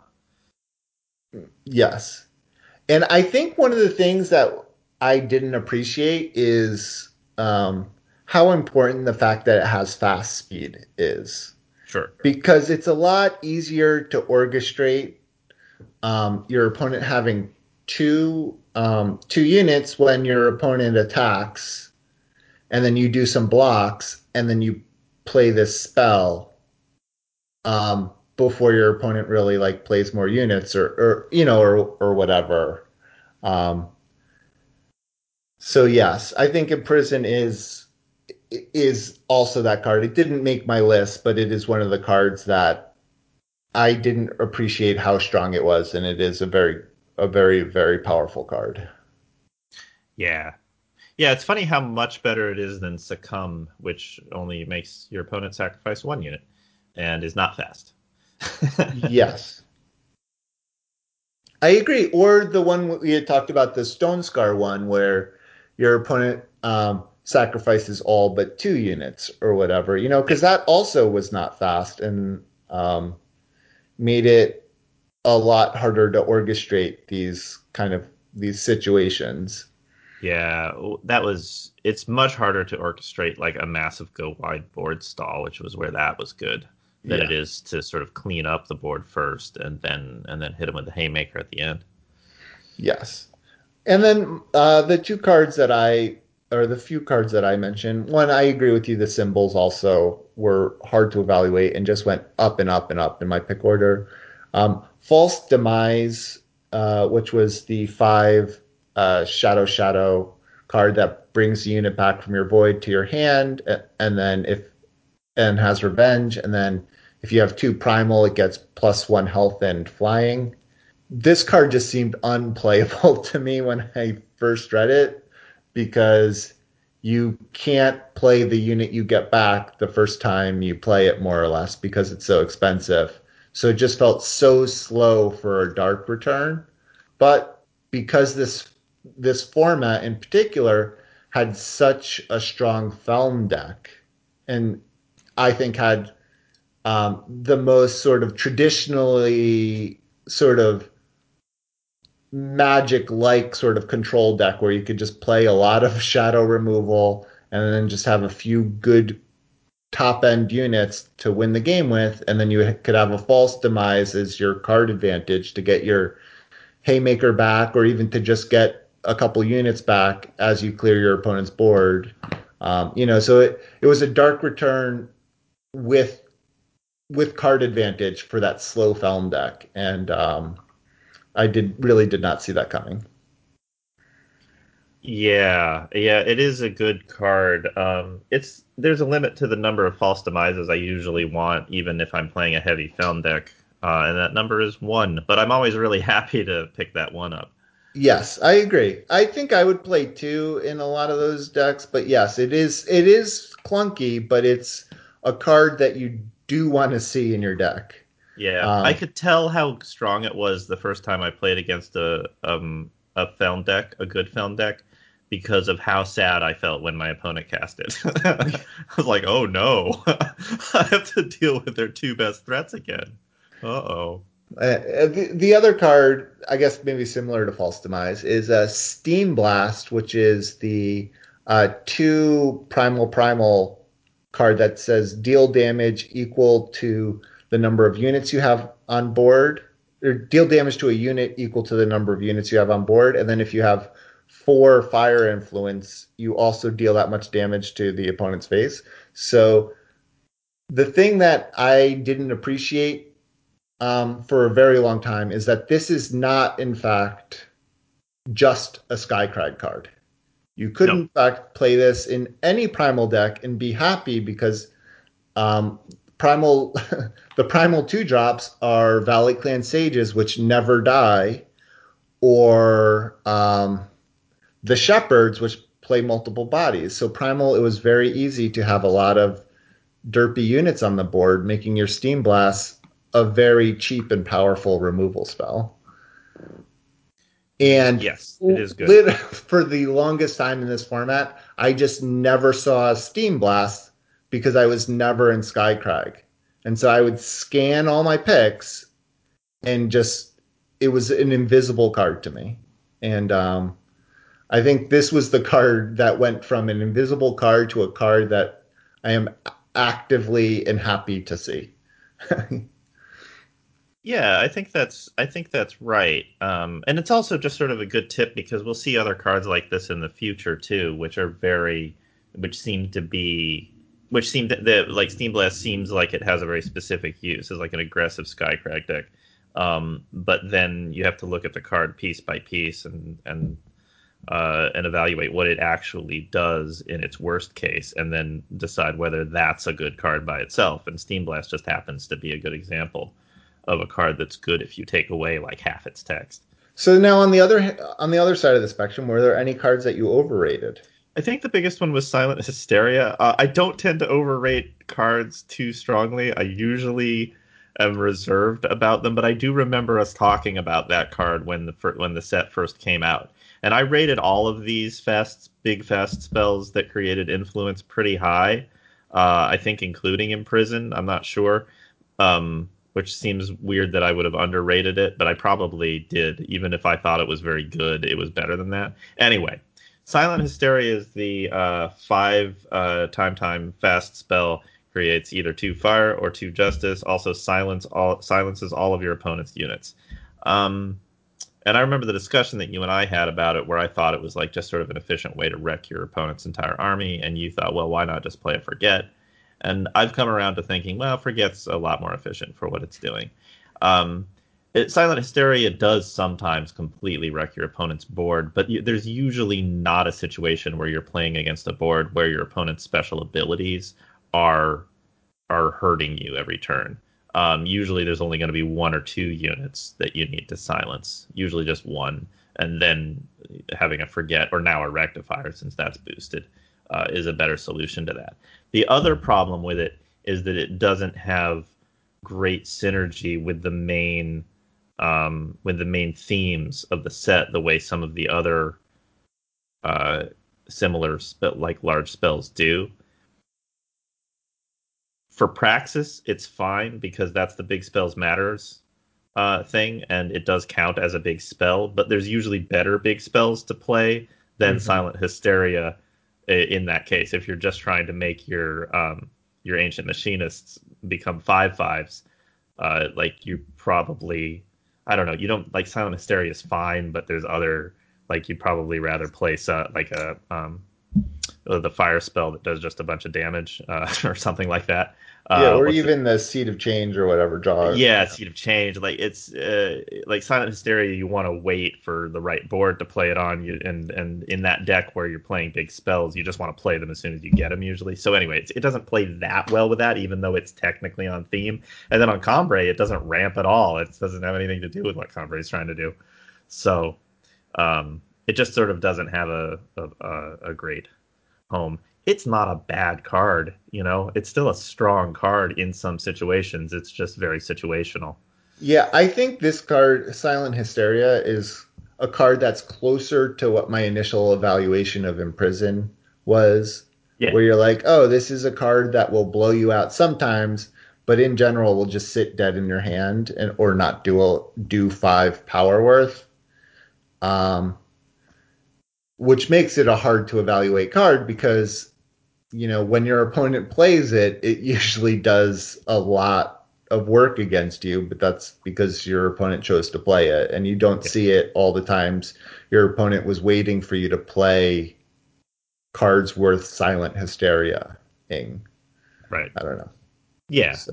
Yeah, it's hard to evaluate that way, but my experience has been that I either want 1 or 0 in my decks, and that there's a lot of other alternatives to that kind of effect. Yes. No, I guess that's what I was saying. Like, while Imprison, it turned out just was like became a generically good card. Silent Hysteria, I think, is a situational card that will blow you out sometimes, but you almost never really want it in your deck. Though there are some good players that do play it and wreck me with it. Looking at you, Tempest Dragon King. Yeah. So that's about knowing what role it's playing in your deck and whether you need that card yeah. or not. Were there any cards that you overrated? The two cards that I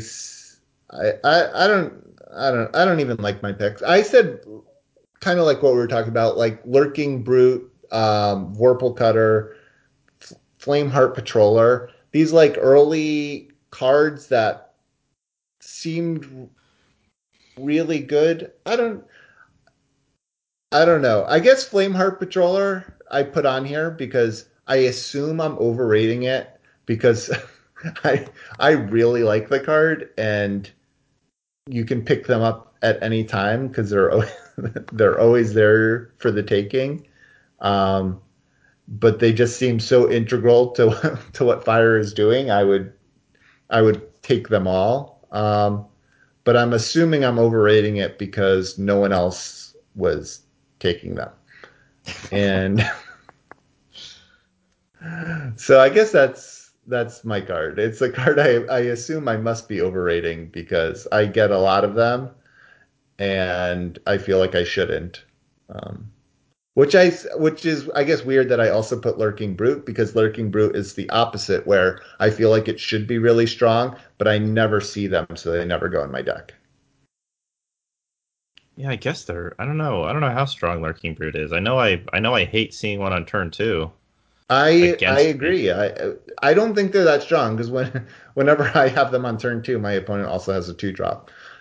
So So I think I am not overrating, or I must be overrating them because they're obviously not as good as I think they should be, which which is a two drop that wins the game. Um, Every time. but but other people are continuing to overrate them because I never see them in packs. Huh, that's interesting.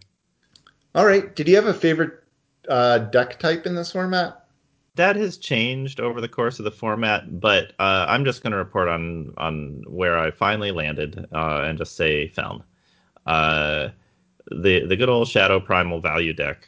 Once I understood what the pieces were supposed to be in it to make it work, and like how many of each different kind of card I wanted, I had, unlike the entire rest of the format, I had a really clear idea of what a good Feln deck looked like, and I knew which pieces I was looking for, when to stop taking certain cards, um, and like how the what the early game would look like. And so that 7-0 Feln deck that I last won with was not the one where I had the most crazy rares.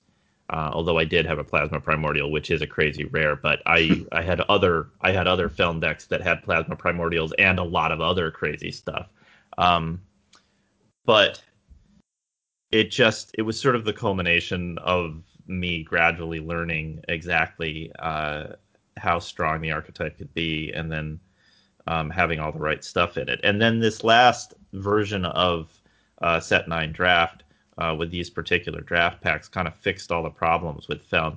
You had all of the great shadow removal. You had Annihilate and Defile.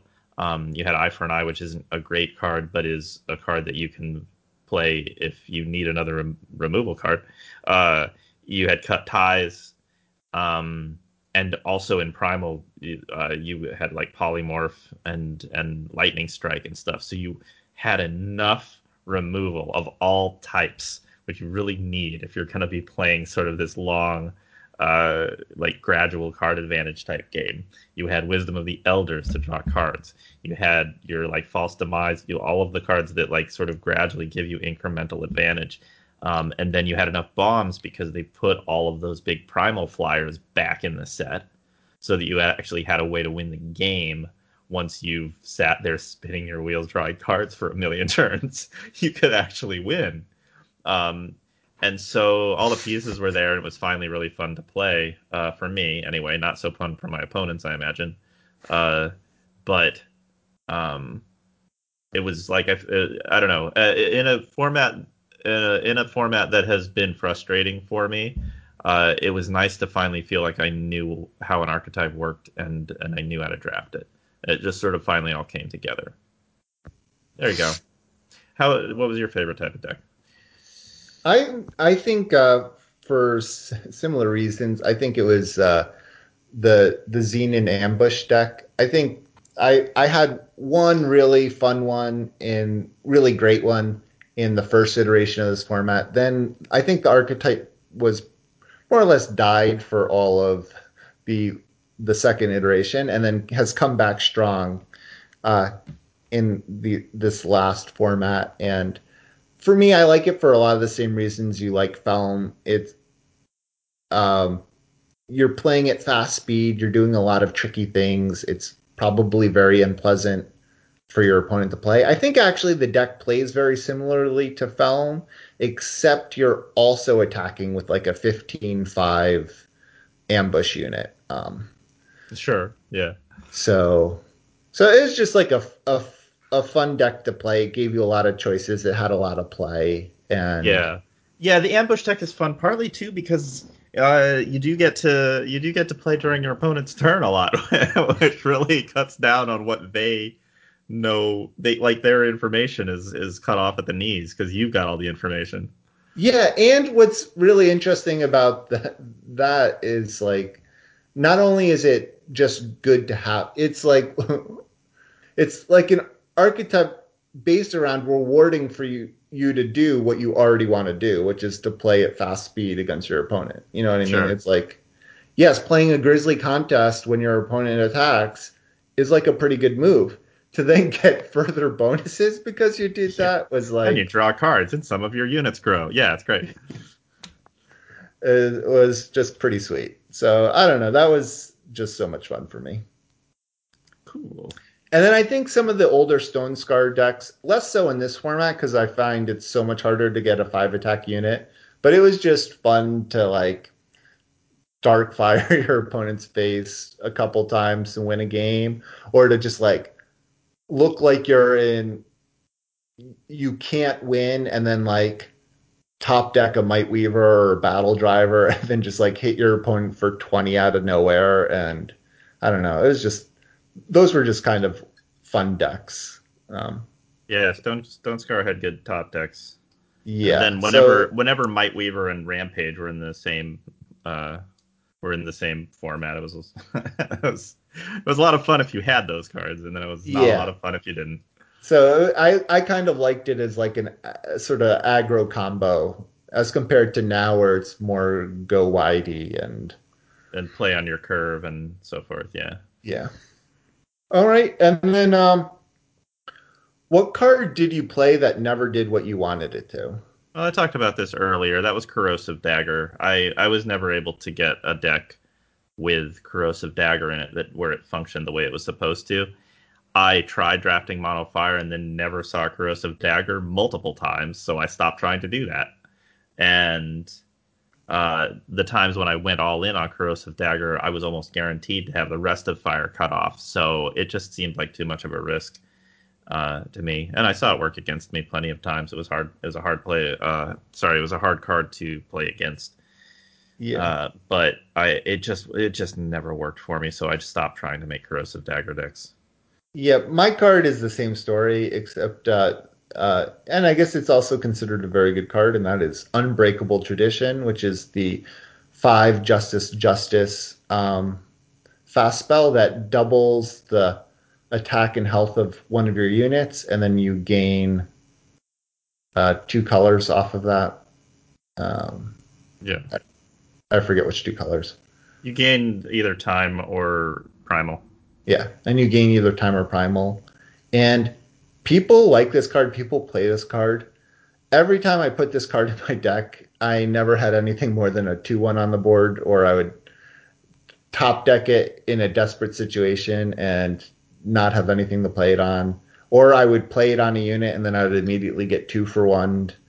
It just never did anything for me to the point where I stopped drafting it. I don't care how good people think it is. I'm just never playing this card. Yeah, that's fair. It sort of needs a specific types of units to go with it. Um, I don't know. I found it difficult. I actually had a closer experience to yours with it than the card's reputation would suggest. But I still drafted it and played it. But I was looking for it to go on like a chain whip bludgeoner or something where it was a little bit broken because bludgeoner would get the influence bonus before it grew, so then it Mm, became like if you're attacking with bludgeoner as a 3/3, then it becomes a 5/5 and then doubles, and now it's a 10/10, and then it settles as a 7/7, I believe. yes. Yeah, I guess like that seems great, but you're still, I don't know. I mean, that's obviously like very hard to beat, but you could just do a poor man's imitation of that with the 1/3 weapon. You know what I mean? Which Sure. could also go on other units and be good. And I think Unbreakable Tradition appealed to a lot of good drafters because they got to use it against weaker drafters and really dominate them because the weaker drafter would never be expecting it. mhm. So I think I've seen it played on stream before, and it's always a little bit like that. It's like they're not going to see this on this they're not going to see this tradition coming, and then they Yeah, don't, and then it just completely blows them out. yeah. No, I agree. It can wreck you. It's just like for 5 power that For a 5 power combat trick, it better wreck them. yeah, exactly. Yeah. I don't. I'm gonna play Yeah. 5 power for a combat trick. It should really do its job. All right. And then, what card made you groan when your opponent played it against you? And this means like, bad times are coming, right? Yep. Like, Yep. yeah, You ask that every time we do one of these. Yeah, and I never know. Well, I'm gonna say Lurking Brute, because in my experience, if my opponent plays a turn two Lurking Brute and I have a 2/2 blocker, they are gonna have a way to push their brute through every time. Every time. I have never seen it where they play Lurking Brute, I play a blocker, and then they're like, no, my Lurking Brute sucks and I don't get to attack. They've always got something. Yeah, So I groan when I see Lurking Brute because I'm like, well, the entire game is about this 2-drop now. I know. It's the worst. It's gonna be a 3/3 and a 4. Like it's harder to deal with every turn. That Yeah, seems like then the they're gonna give opposite it of what it should be. flying, and then Yeah. then they're attacking you with the 7/7 in the air. Yeah, that only cost them 2. Uh, It's bad. I I agree. Mine similar is for a turn two play is the turn two solemn clergy Yeah. because that could more or less only mean one thing, and it wasn't good for you. Yeah, I don't put solemn clergies in my decks that don't have Siphoner Paladins in them usually. And then the other card, I don't. Maybe this didn't affect people as much as it did, but every time my opponent killed one of my units with a Bring to Justice, I mean, that's just unfortunate. What is that? It costs 0 justice, justice, justice. It silences and stuns a unit. Then it kills it if you also have face aegis, which is pretty hard to come by. yeah, no, it turns. Yeah, I don't know. My Not hard enough. not hard enough because I've had multiple units killed with Bring to Justice, and I think part of the problem I is my misevaluation of this card. Maybe this is like a card I sort of underrate because I mean it's Rebuke, which is kind of a playable card if you're heavy Justice, but I read it and think I am never having face Aegis. I'm never picking this card, as compared to thinking of it as Rebuke with upside. Yeah, yeah, it's kind of the Steam Blast thing again. Yes. Yeah. Yeah. So that's a thing that always gets me. And so it adds salt to the wound when someone kills me with a Bring to Justice because I'm like that shouldn't work. You shouldn't have this in your deck. Yeah, that's fair. Although I do feel like I came around on the card a while back and was like, oh, it's a 0 cost rebuke. That's probably good. Yeah. But I looked at it at first and thought it's just I don't want to think that this card is playable. It just seems like it should be a constructed card only. Yes. Yeah. And I then also said I also said Grizzly contest, but it would be a lot to groan every time someone played a Grizzly contest because it happens so often. But because Grizzly contest has revenge and it's coming back at some random time in the future, it just destroys the next 10 turns of the game for you. it's so annoying because you just are like, do I play my good card? I don't know. Do I like, wait? do I just Is it the sit here? 10th card and I play my good card now and kill them before it comes? Or do I play my good card and it immediately dies? Yeah. Yeah, And it's then, rough. It's a rough play pattern. yeah. And then what I always do is I wait 7 turns and then I'm like, I just have to play my good card. This is the absolute opposite of what you should do. Yeah. Yeah. it's like it's like buying when the stock market's going down. Yeah. So, was there a card that an opponent would play that made you think, I absolutely cannot lose to that card?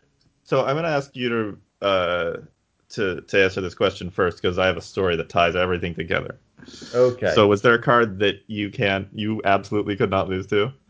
Uh, yeah, well, I guess the one that happened recently is Reflection. And while my opponent did not play Reflection against me, they played a card that discarded a card, and it was Reflection.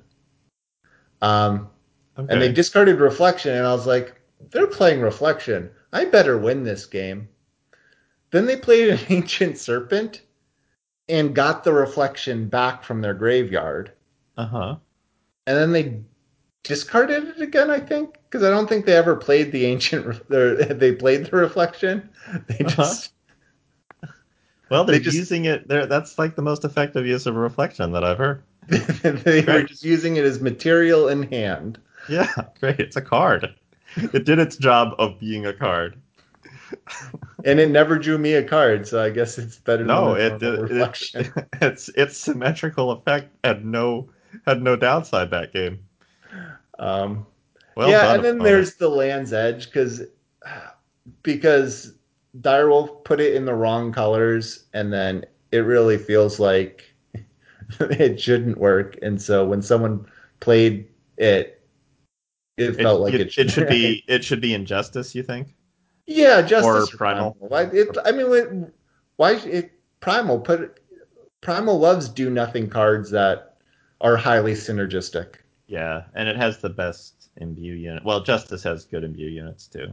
Yeah. One of the two of those.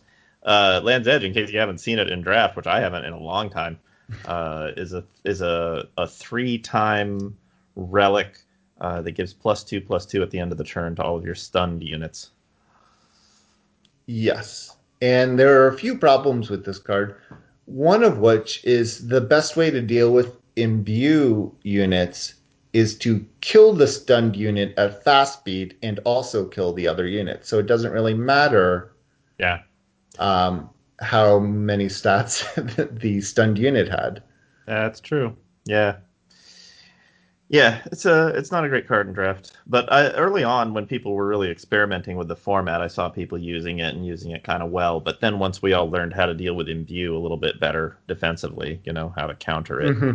by taking out the unit that was stunned, Land's Edge probably became a lot worse. Plus, there's no relic synergies to speak of. If Land's Edge had been if the last set with its relic themes had been in the same draft set as Imbue, then Land's Edge would be a really interesting card. Right. I agree. But in this format, it's not. So my card that I see, and I'm like, oh, I do not want to lose to this card, is Terrazon Echo. It's not like as an openly useless card the way Reflection and Land's Edge are. Terrazon Echo is a 1/2 for 2 primal. It has Berserk, and then when it attacks, it gets +1/+1 until the end of the turn for each spell you've already played this turn. And so, because it has Berserk, it can get that bonus twice in one turn sometimes. So the idea is, I think, to play some cheap spells and then do a bunch of damage with the Terrazon Echo, and then kind of basically throw it away because it's probably not going to attack for a lot of damage again. But it's a bit of a blitz card, which Primal sometimes gets. So the most dramatic, ridiculous game I've ever lost in this format just took place last week. Someone was playing a mono Primal deck against me. Their turn 1, Reflection. They cast Reflection. We both drew a card. I was like, all right, I'm probably going to be okay. Turn 2, they played a Terrazon Echo. I don't know what I did, but it didn't matter because their turn 3, Reflection came back and cast for free. He drew a card. They cast Jump Kick on their Terrazon Echo, so my blocker was irrelevant. The Terrazon Echo attacked for 4 for its first attack because the Jump Kick gives it +1/+1 as well, and then it gained 1 for the Jump Kick and 1 for the Reflection. So it attacked for 4 in the air and then attacked for 6. Now it's a 6/7, and my opponent played Maveloft Huntress, which is the 2/1 with Killer and Imbue. So it locked in those stats and was an 8/8. So on turn 3, my opponent had done 10 damage to me in the air and now had an 8/8. I lost that game. Because in 2 turns, then they played a Rune-Scarred Bear, and now they've got an 11/12 or something, 11/11 with Overwhelm. It's like, I don't know. I mean, I had removal. I killed one of the units and tried my best, but it was already like the stats were way out of whack. So I've only seen Reflection be good that once, but it was pretty good. A lot of things had to go right. But the whole deck was built around just beating the heck out of me with Terrazon Echo and then locking in the stats with Imbue. and it worked.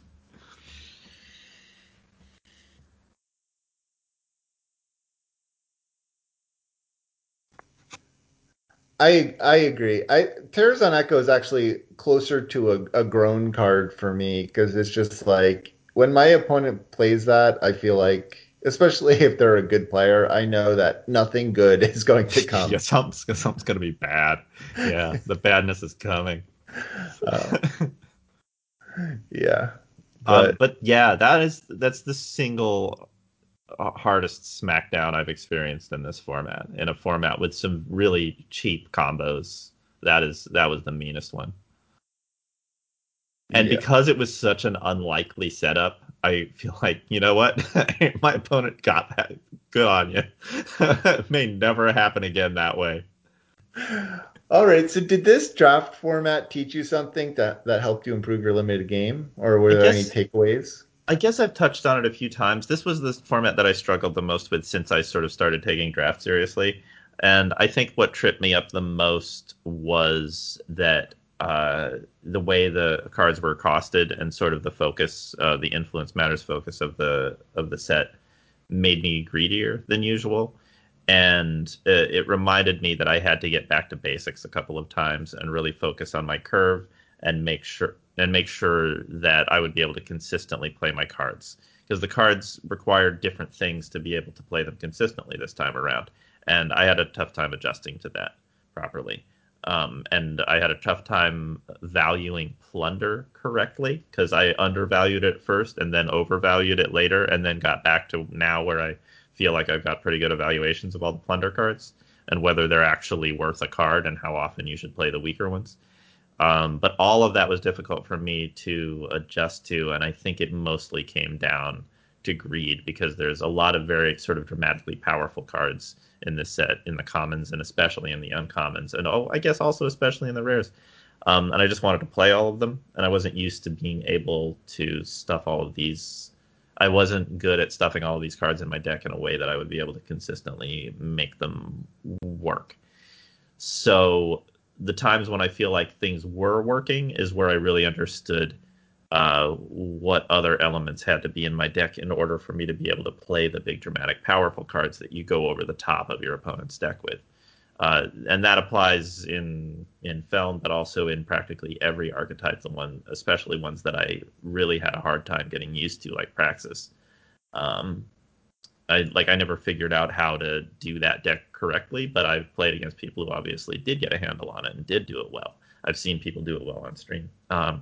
So so I feel like if I had started that process earlier and been and decided, you know what, this format does have archetypes and I can actually focus on them if I want to, um, rather than kind of um, I guess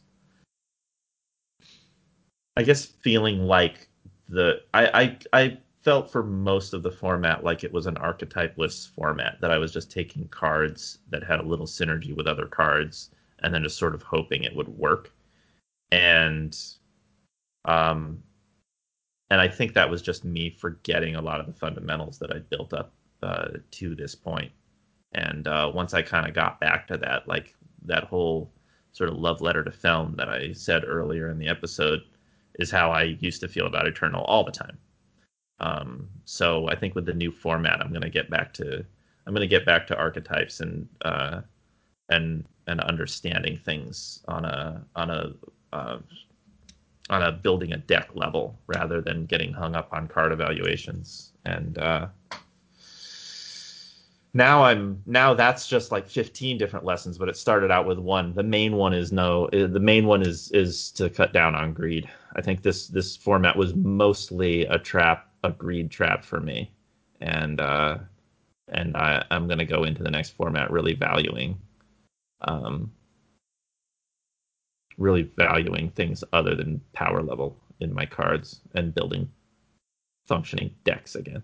Yeah, and hopefully at least one lesson will transfer over because it looks like Plunder is back. Yeah, that's nice, and it's a good limited mechanic.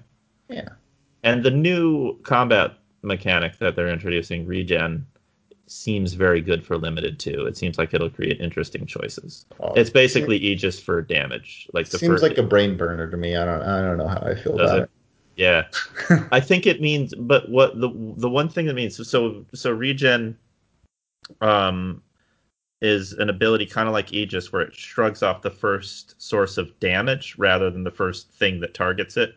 Um, so it will make chump blocks meaningful. Like if you have regen on a big unit and it gets chump blocked, it will take the regen off of the unit, it. right? So it won't be chump blocking won't just mean I'm delaying damage for a turn and I'm losing one of my units. It will also mean removing the regen from something. So chump blockers will have unusual value in this format. So already that changes play patterns and is interesting to me. Yes, no, I agree. It'll be interesting to see how it works because you could Yeah, imagine it leading to board stalls, but so you can, but yeah, but then yeah, it might. Let's hope it doesn't. yeah, But the only common that they revealed with regen uh, has reckless, so that'll reduce board stalls. yes, yeah. And then for my lesson, I think this format really helped me develop these like pockets of synergy in building like little clusters in your deck around cards and sort of making these little clusters of cards work together in decks. And I feel like I've gotten better at that throughout this format. And this format was conducive to doing that to maximize, I don't know, to maximize all your cards because I think the power level of the cards were high. So you sort of had to um, find other ways to get edges. And that was to make your cards work well together. Yeah, that's fair. And then I think the other thing that I learned, and I guess I've talked about this before, but I think this format really helped me trust myself a little bit better. Despite everyone saying that fire was bad, I was consistently having success with fire decks and felt like I was drafting good decks and they were winning. And I felt like I had figured out what I wanted my fire decks to look like despite a lot of people saying that fire was unplayable or the worst color. Um, and I don't know if that means like I was wrong or I was getting lucky or I had high variance or like or it doesn't necessarily mean that they were wrong. It just meant that there was a deck out there that worked for me and I should continue to lean into that even if other people don't like that deck. Yeah, yeah, and I think yeah, that's what I was. I mean, that's what I was trying to say a couple episodes ago when we had Tyler on, and like what I attributed my success to when I am successful at draft, and it's really mostly about trusting my own instincts. And if that's something that you are learning, then I think maybe the most valuable like lesson for eternal drafting period is to identify when your instincts are telling you something about this complicated game and really trusting that. And you've done really well with this format rank wise, right? Yeah, I think so. Yeah. I So mean, it seems like it. It seems like I see you up there on the list a lot lately. yeah, no, I this past month I had a really good month. So I think I still don't play the volume that I would need to like consistently get into top 20, but I have hit the top 20, which is sort of a far cry better from where I was when I started this podcast. So I Yeah, think there you go. that's a felt good. Yeah. Yeah, it does. Um, which is maybe coloring my evaluation of this a It does. little bit. It certainly does. It certainly has colored my evaluation of this set is that I've been doing worse than usual. But even then, I I'm not really like when you actually look at where I placed month after month, I'm doing fine. I don't know why Yeah. it feels worse. Yeah. I mean, I think part of it is just like this format does have this problem of like when you lose, you can like really lose. And you're like, Yeah. well, that turns out I had no way of winning that game ever. Yeah, that monoprimal deck that I was just talking about is sort of an extreme case, but like just that same day I had played against someone who played like an ancient machinist on turn 3 and then two ancient machinists on turn 4. And I was like, I should just concede right now. But I'll wait for them to play the spell. And Yeah. then turn 5 was was absolutely a seed of creation. Yes. And I was getting hit by 3/5/5s. I Yeah. knew it was going to happen. There was no chance in hell that I was not getting hit with 3/5/5s that next turn, but Yeah. you got to play it out. I mean, it's sort of like, yeah, it's the same with like, unless you're next leveling people like we just suggested. When someone plays a prize Sal, you're like, well, it's Yeah. coming. Yep. Back then it was turn 6, now turn 7. You're like, there's no way it's not there. You don't play Surprise Sal unless you have that Severin in hand. I don't know. But yeah. All right. And then finally, some fun, quick questions Oh, to yeah. close out this show. Quick So, questions. one thing I thought that was kind of interesting with this format was there were some cards that were extremely powerful, but didn't necessarily like it felt like there could be an upper limit. So I just wanted to hear what your thoughts were. So, one, how many is too many for corrosive daggers? I don't think there's a limit, but let's say 4. You say four? Oh, that's not Okay. too many. 5 would be too many. Five would be too many. Yeah. All right. In the deck that wants corrosive dagger, it wants to play as many as you can get. Okay. Yeah, Tyler Chainley actually answered this question in Discord today, and he said seven, which I Okay, think is yeah. an impossible number to get because I Yeah, think fair enough. it's so. This Yeah, is he was speaking purely hypothetically. fair enough. All right. How about Siphoner Paladins? Is there Uh, an upper I limit on Siphoner Paladins? I actually would say 3. I find a deck awkward if it's playing 4 or more, but probably that's wrong. Probably the actual number is unlimited. Yeah, that's. I think people think because how they synergize with each other that Yeah, you can sacrifice one Siphoner Paladin to another Siphoner Paladin. So to it feels like you should be able to play an unlimited number of them. But I have found that if I play too many Siphoner Paladins in an otherwise good Justice deck, that it actually weakens the deck, and it would take too long for a quick question to explain why. Yeah, no, I agree.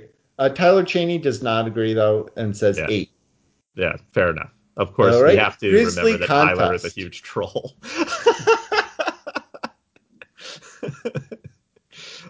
Grizzly Contest 2 for me is the maximum number.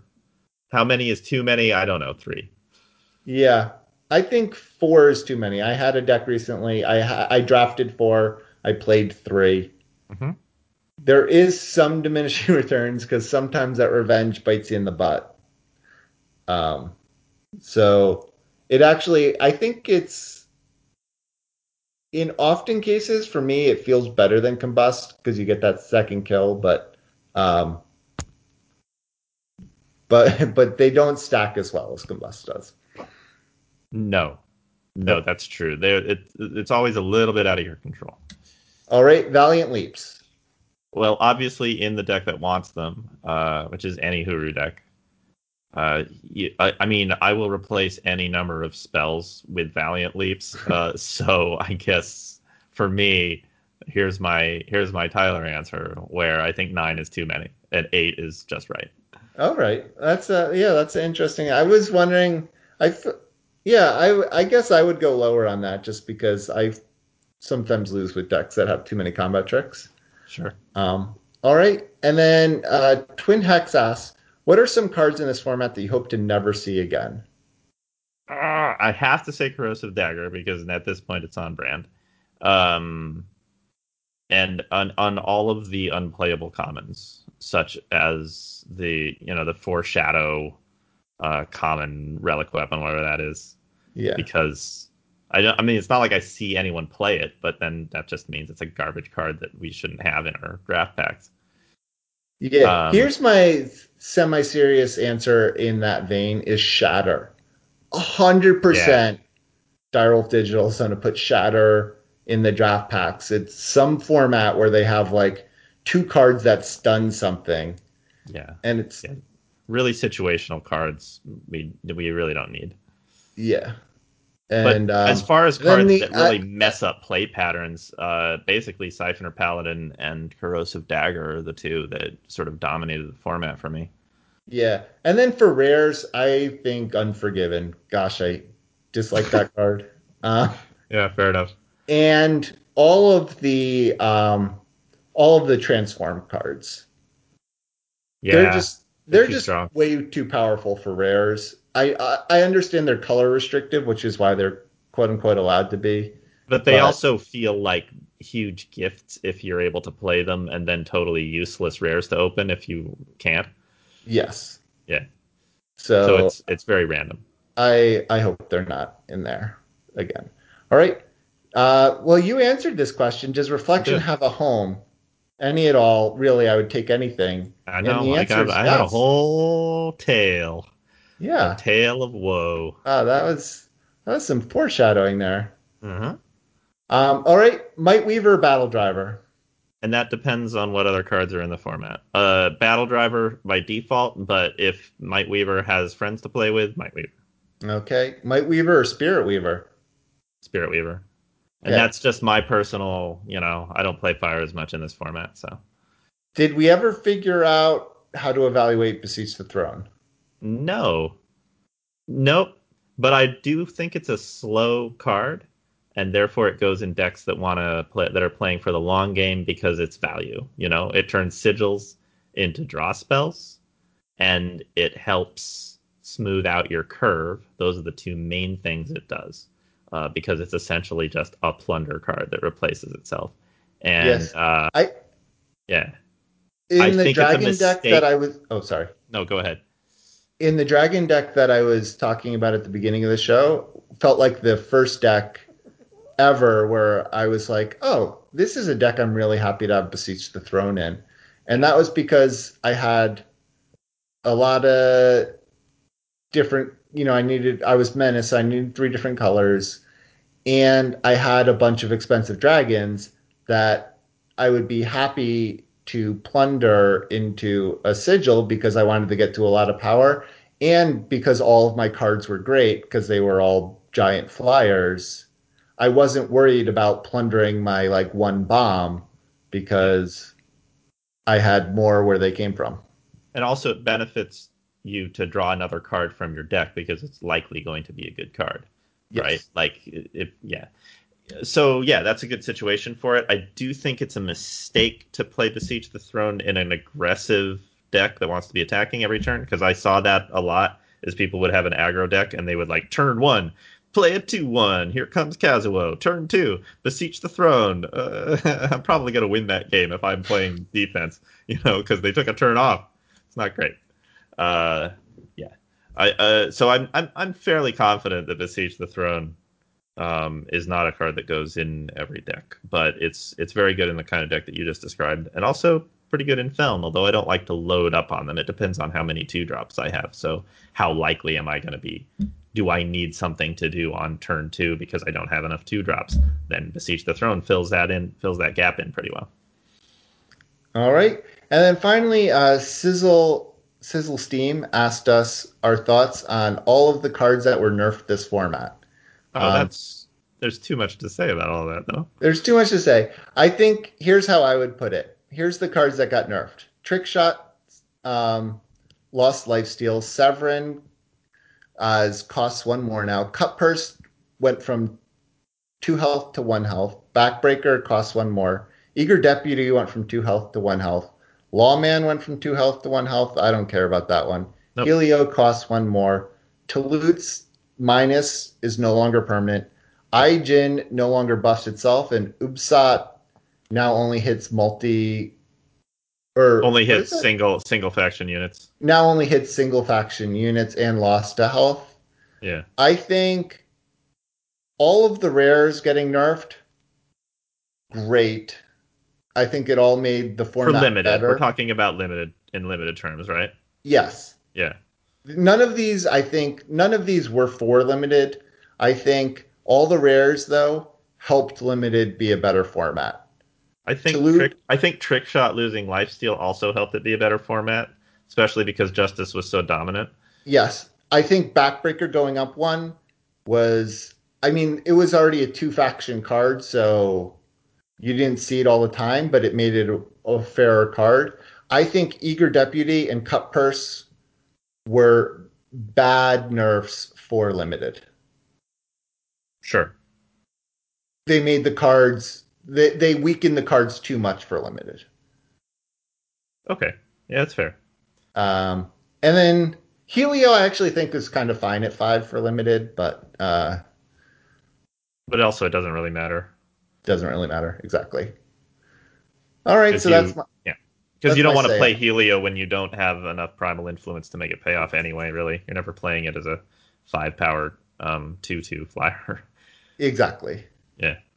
So I don't think it hurt the card too much, but I don't think it was too overpowered. So a mixed bag as far as the nerfs. They never nerf things based on limited. They're always going to nerf them based on constructed, and then the fallout will affect limited in a Yeah. few ways. Though I think no, I don't. I think mixed bag is maybe too strong. I think they were good because most of the cards that they nerfed were unfun and limited, and it made them at least reasonable. Well, we did that whole episode on how ridiculous the bombs were back because I wanted to, Yeah, back near the beginning of the format, and a back when lot you of wanted things. yeah, back when I wanted things, back when I experienced emotions, it was a good time. The some of these rares that were nerfed were right near the top of the list because they were stupid. Yes, Yeah. I 100% agree. So I think the nerfs were good. I wish Okay. they hadn't hit Cut Person Eager Deputy, but I'm glad they nerfed all the rares that they did. Cool. All right, and then finally, my final and totally useless segment, but dang it, spent this whole format not opening or dusting any cards so that I could tell you all of this. But these are my top drafted commons and my top drafted and least drafted common from each color. So you guys can see where I was to this format. And actually, everything was surprisingly balanced. Okay, number one drafted fire card, Corrosive Dagger, drafted 45 of them. Least drafted fire card, Overheating Minibot at 15. In time, it was a tie. Blur Haze Worm and Disappear were 43. Worldly Cleric at 20. Chain Whip Bludgeoner, 53. Enter the Monastery, 14. Valley Clan Sage, 54. Shatter, 18. Grizzly Contest, 47. And Prize Sow, 10. Okay.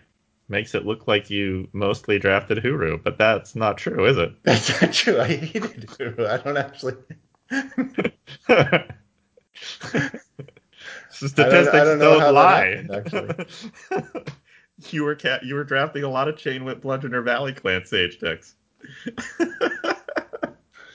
So, yeah, so I definitely drafted a lot of Chain Whip Bludgeoners. I'm a little surprised the Valley Clan Sage is so high. I think I've literally never played a Shatter, even though I have 18 of them. I think part of it is Primal was always open, so you just ended up with all the Primal cards. So the last pick in a lot of packs was Valley Clan Sage, maybe. Yeah, exactly. Oh, it's my favorite Primal card, though. No, it's my favorite Primal card too. It's my favorite card. Yeah. Anyway, Statistics don't lie. all right. So I think that was a good goodbye. I think this is one of Yeah. our better sunset shows, Hats. Yeah, thank you. I agree. I think it's a nice bittersweet tone for a bittersweet format. So that is the end of our show. So thank you again to all our patrons for making the show. Appropriate for a set called Argent Depths, which is like the golden depths, both good and bad in one. Why am I doing this? Okay, I'll let you finish. No, it's okay. Why not? Does the show really need an end, Hats? No, I don't think so. No, the show just can keep going. We should cut it off in the middle of a sentence, and people can imagine the rest of the show. All right, so Okay. yeah, so join us on Discord. There will be a link in the show notes. Give a thumbs up to all Raven Dragon Reddit posts so people see the show. I don't know if it's helping, but the last 2 episodes, people are listening again. We were kind of going in a downward trajectory on listenership, but we're back up to our old numbers. So keep doing that, listeners. Keep listening. Tell your friends. Tell people who aren't listening to listen. Suggested this a long time ago, but if you have any brothers or sisters, loved ones, you can have them download the show on their podcast app. Makes me feel good. And don't forget to send in all your 7-win deck lists you do this week to farmingeternal@gmail.com. And remember to keep on farming. Have a good night. Good night. Bye-bye.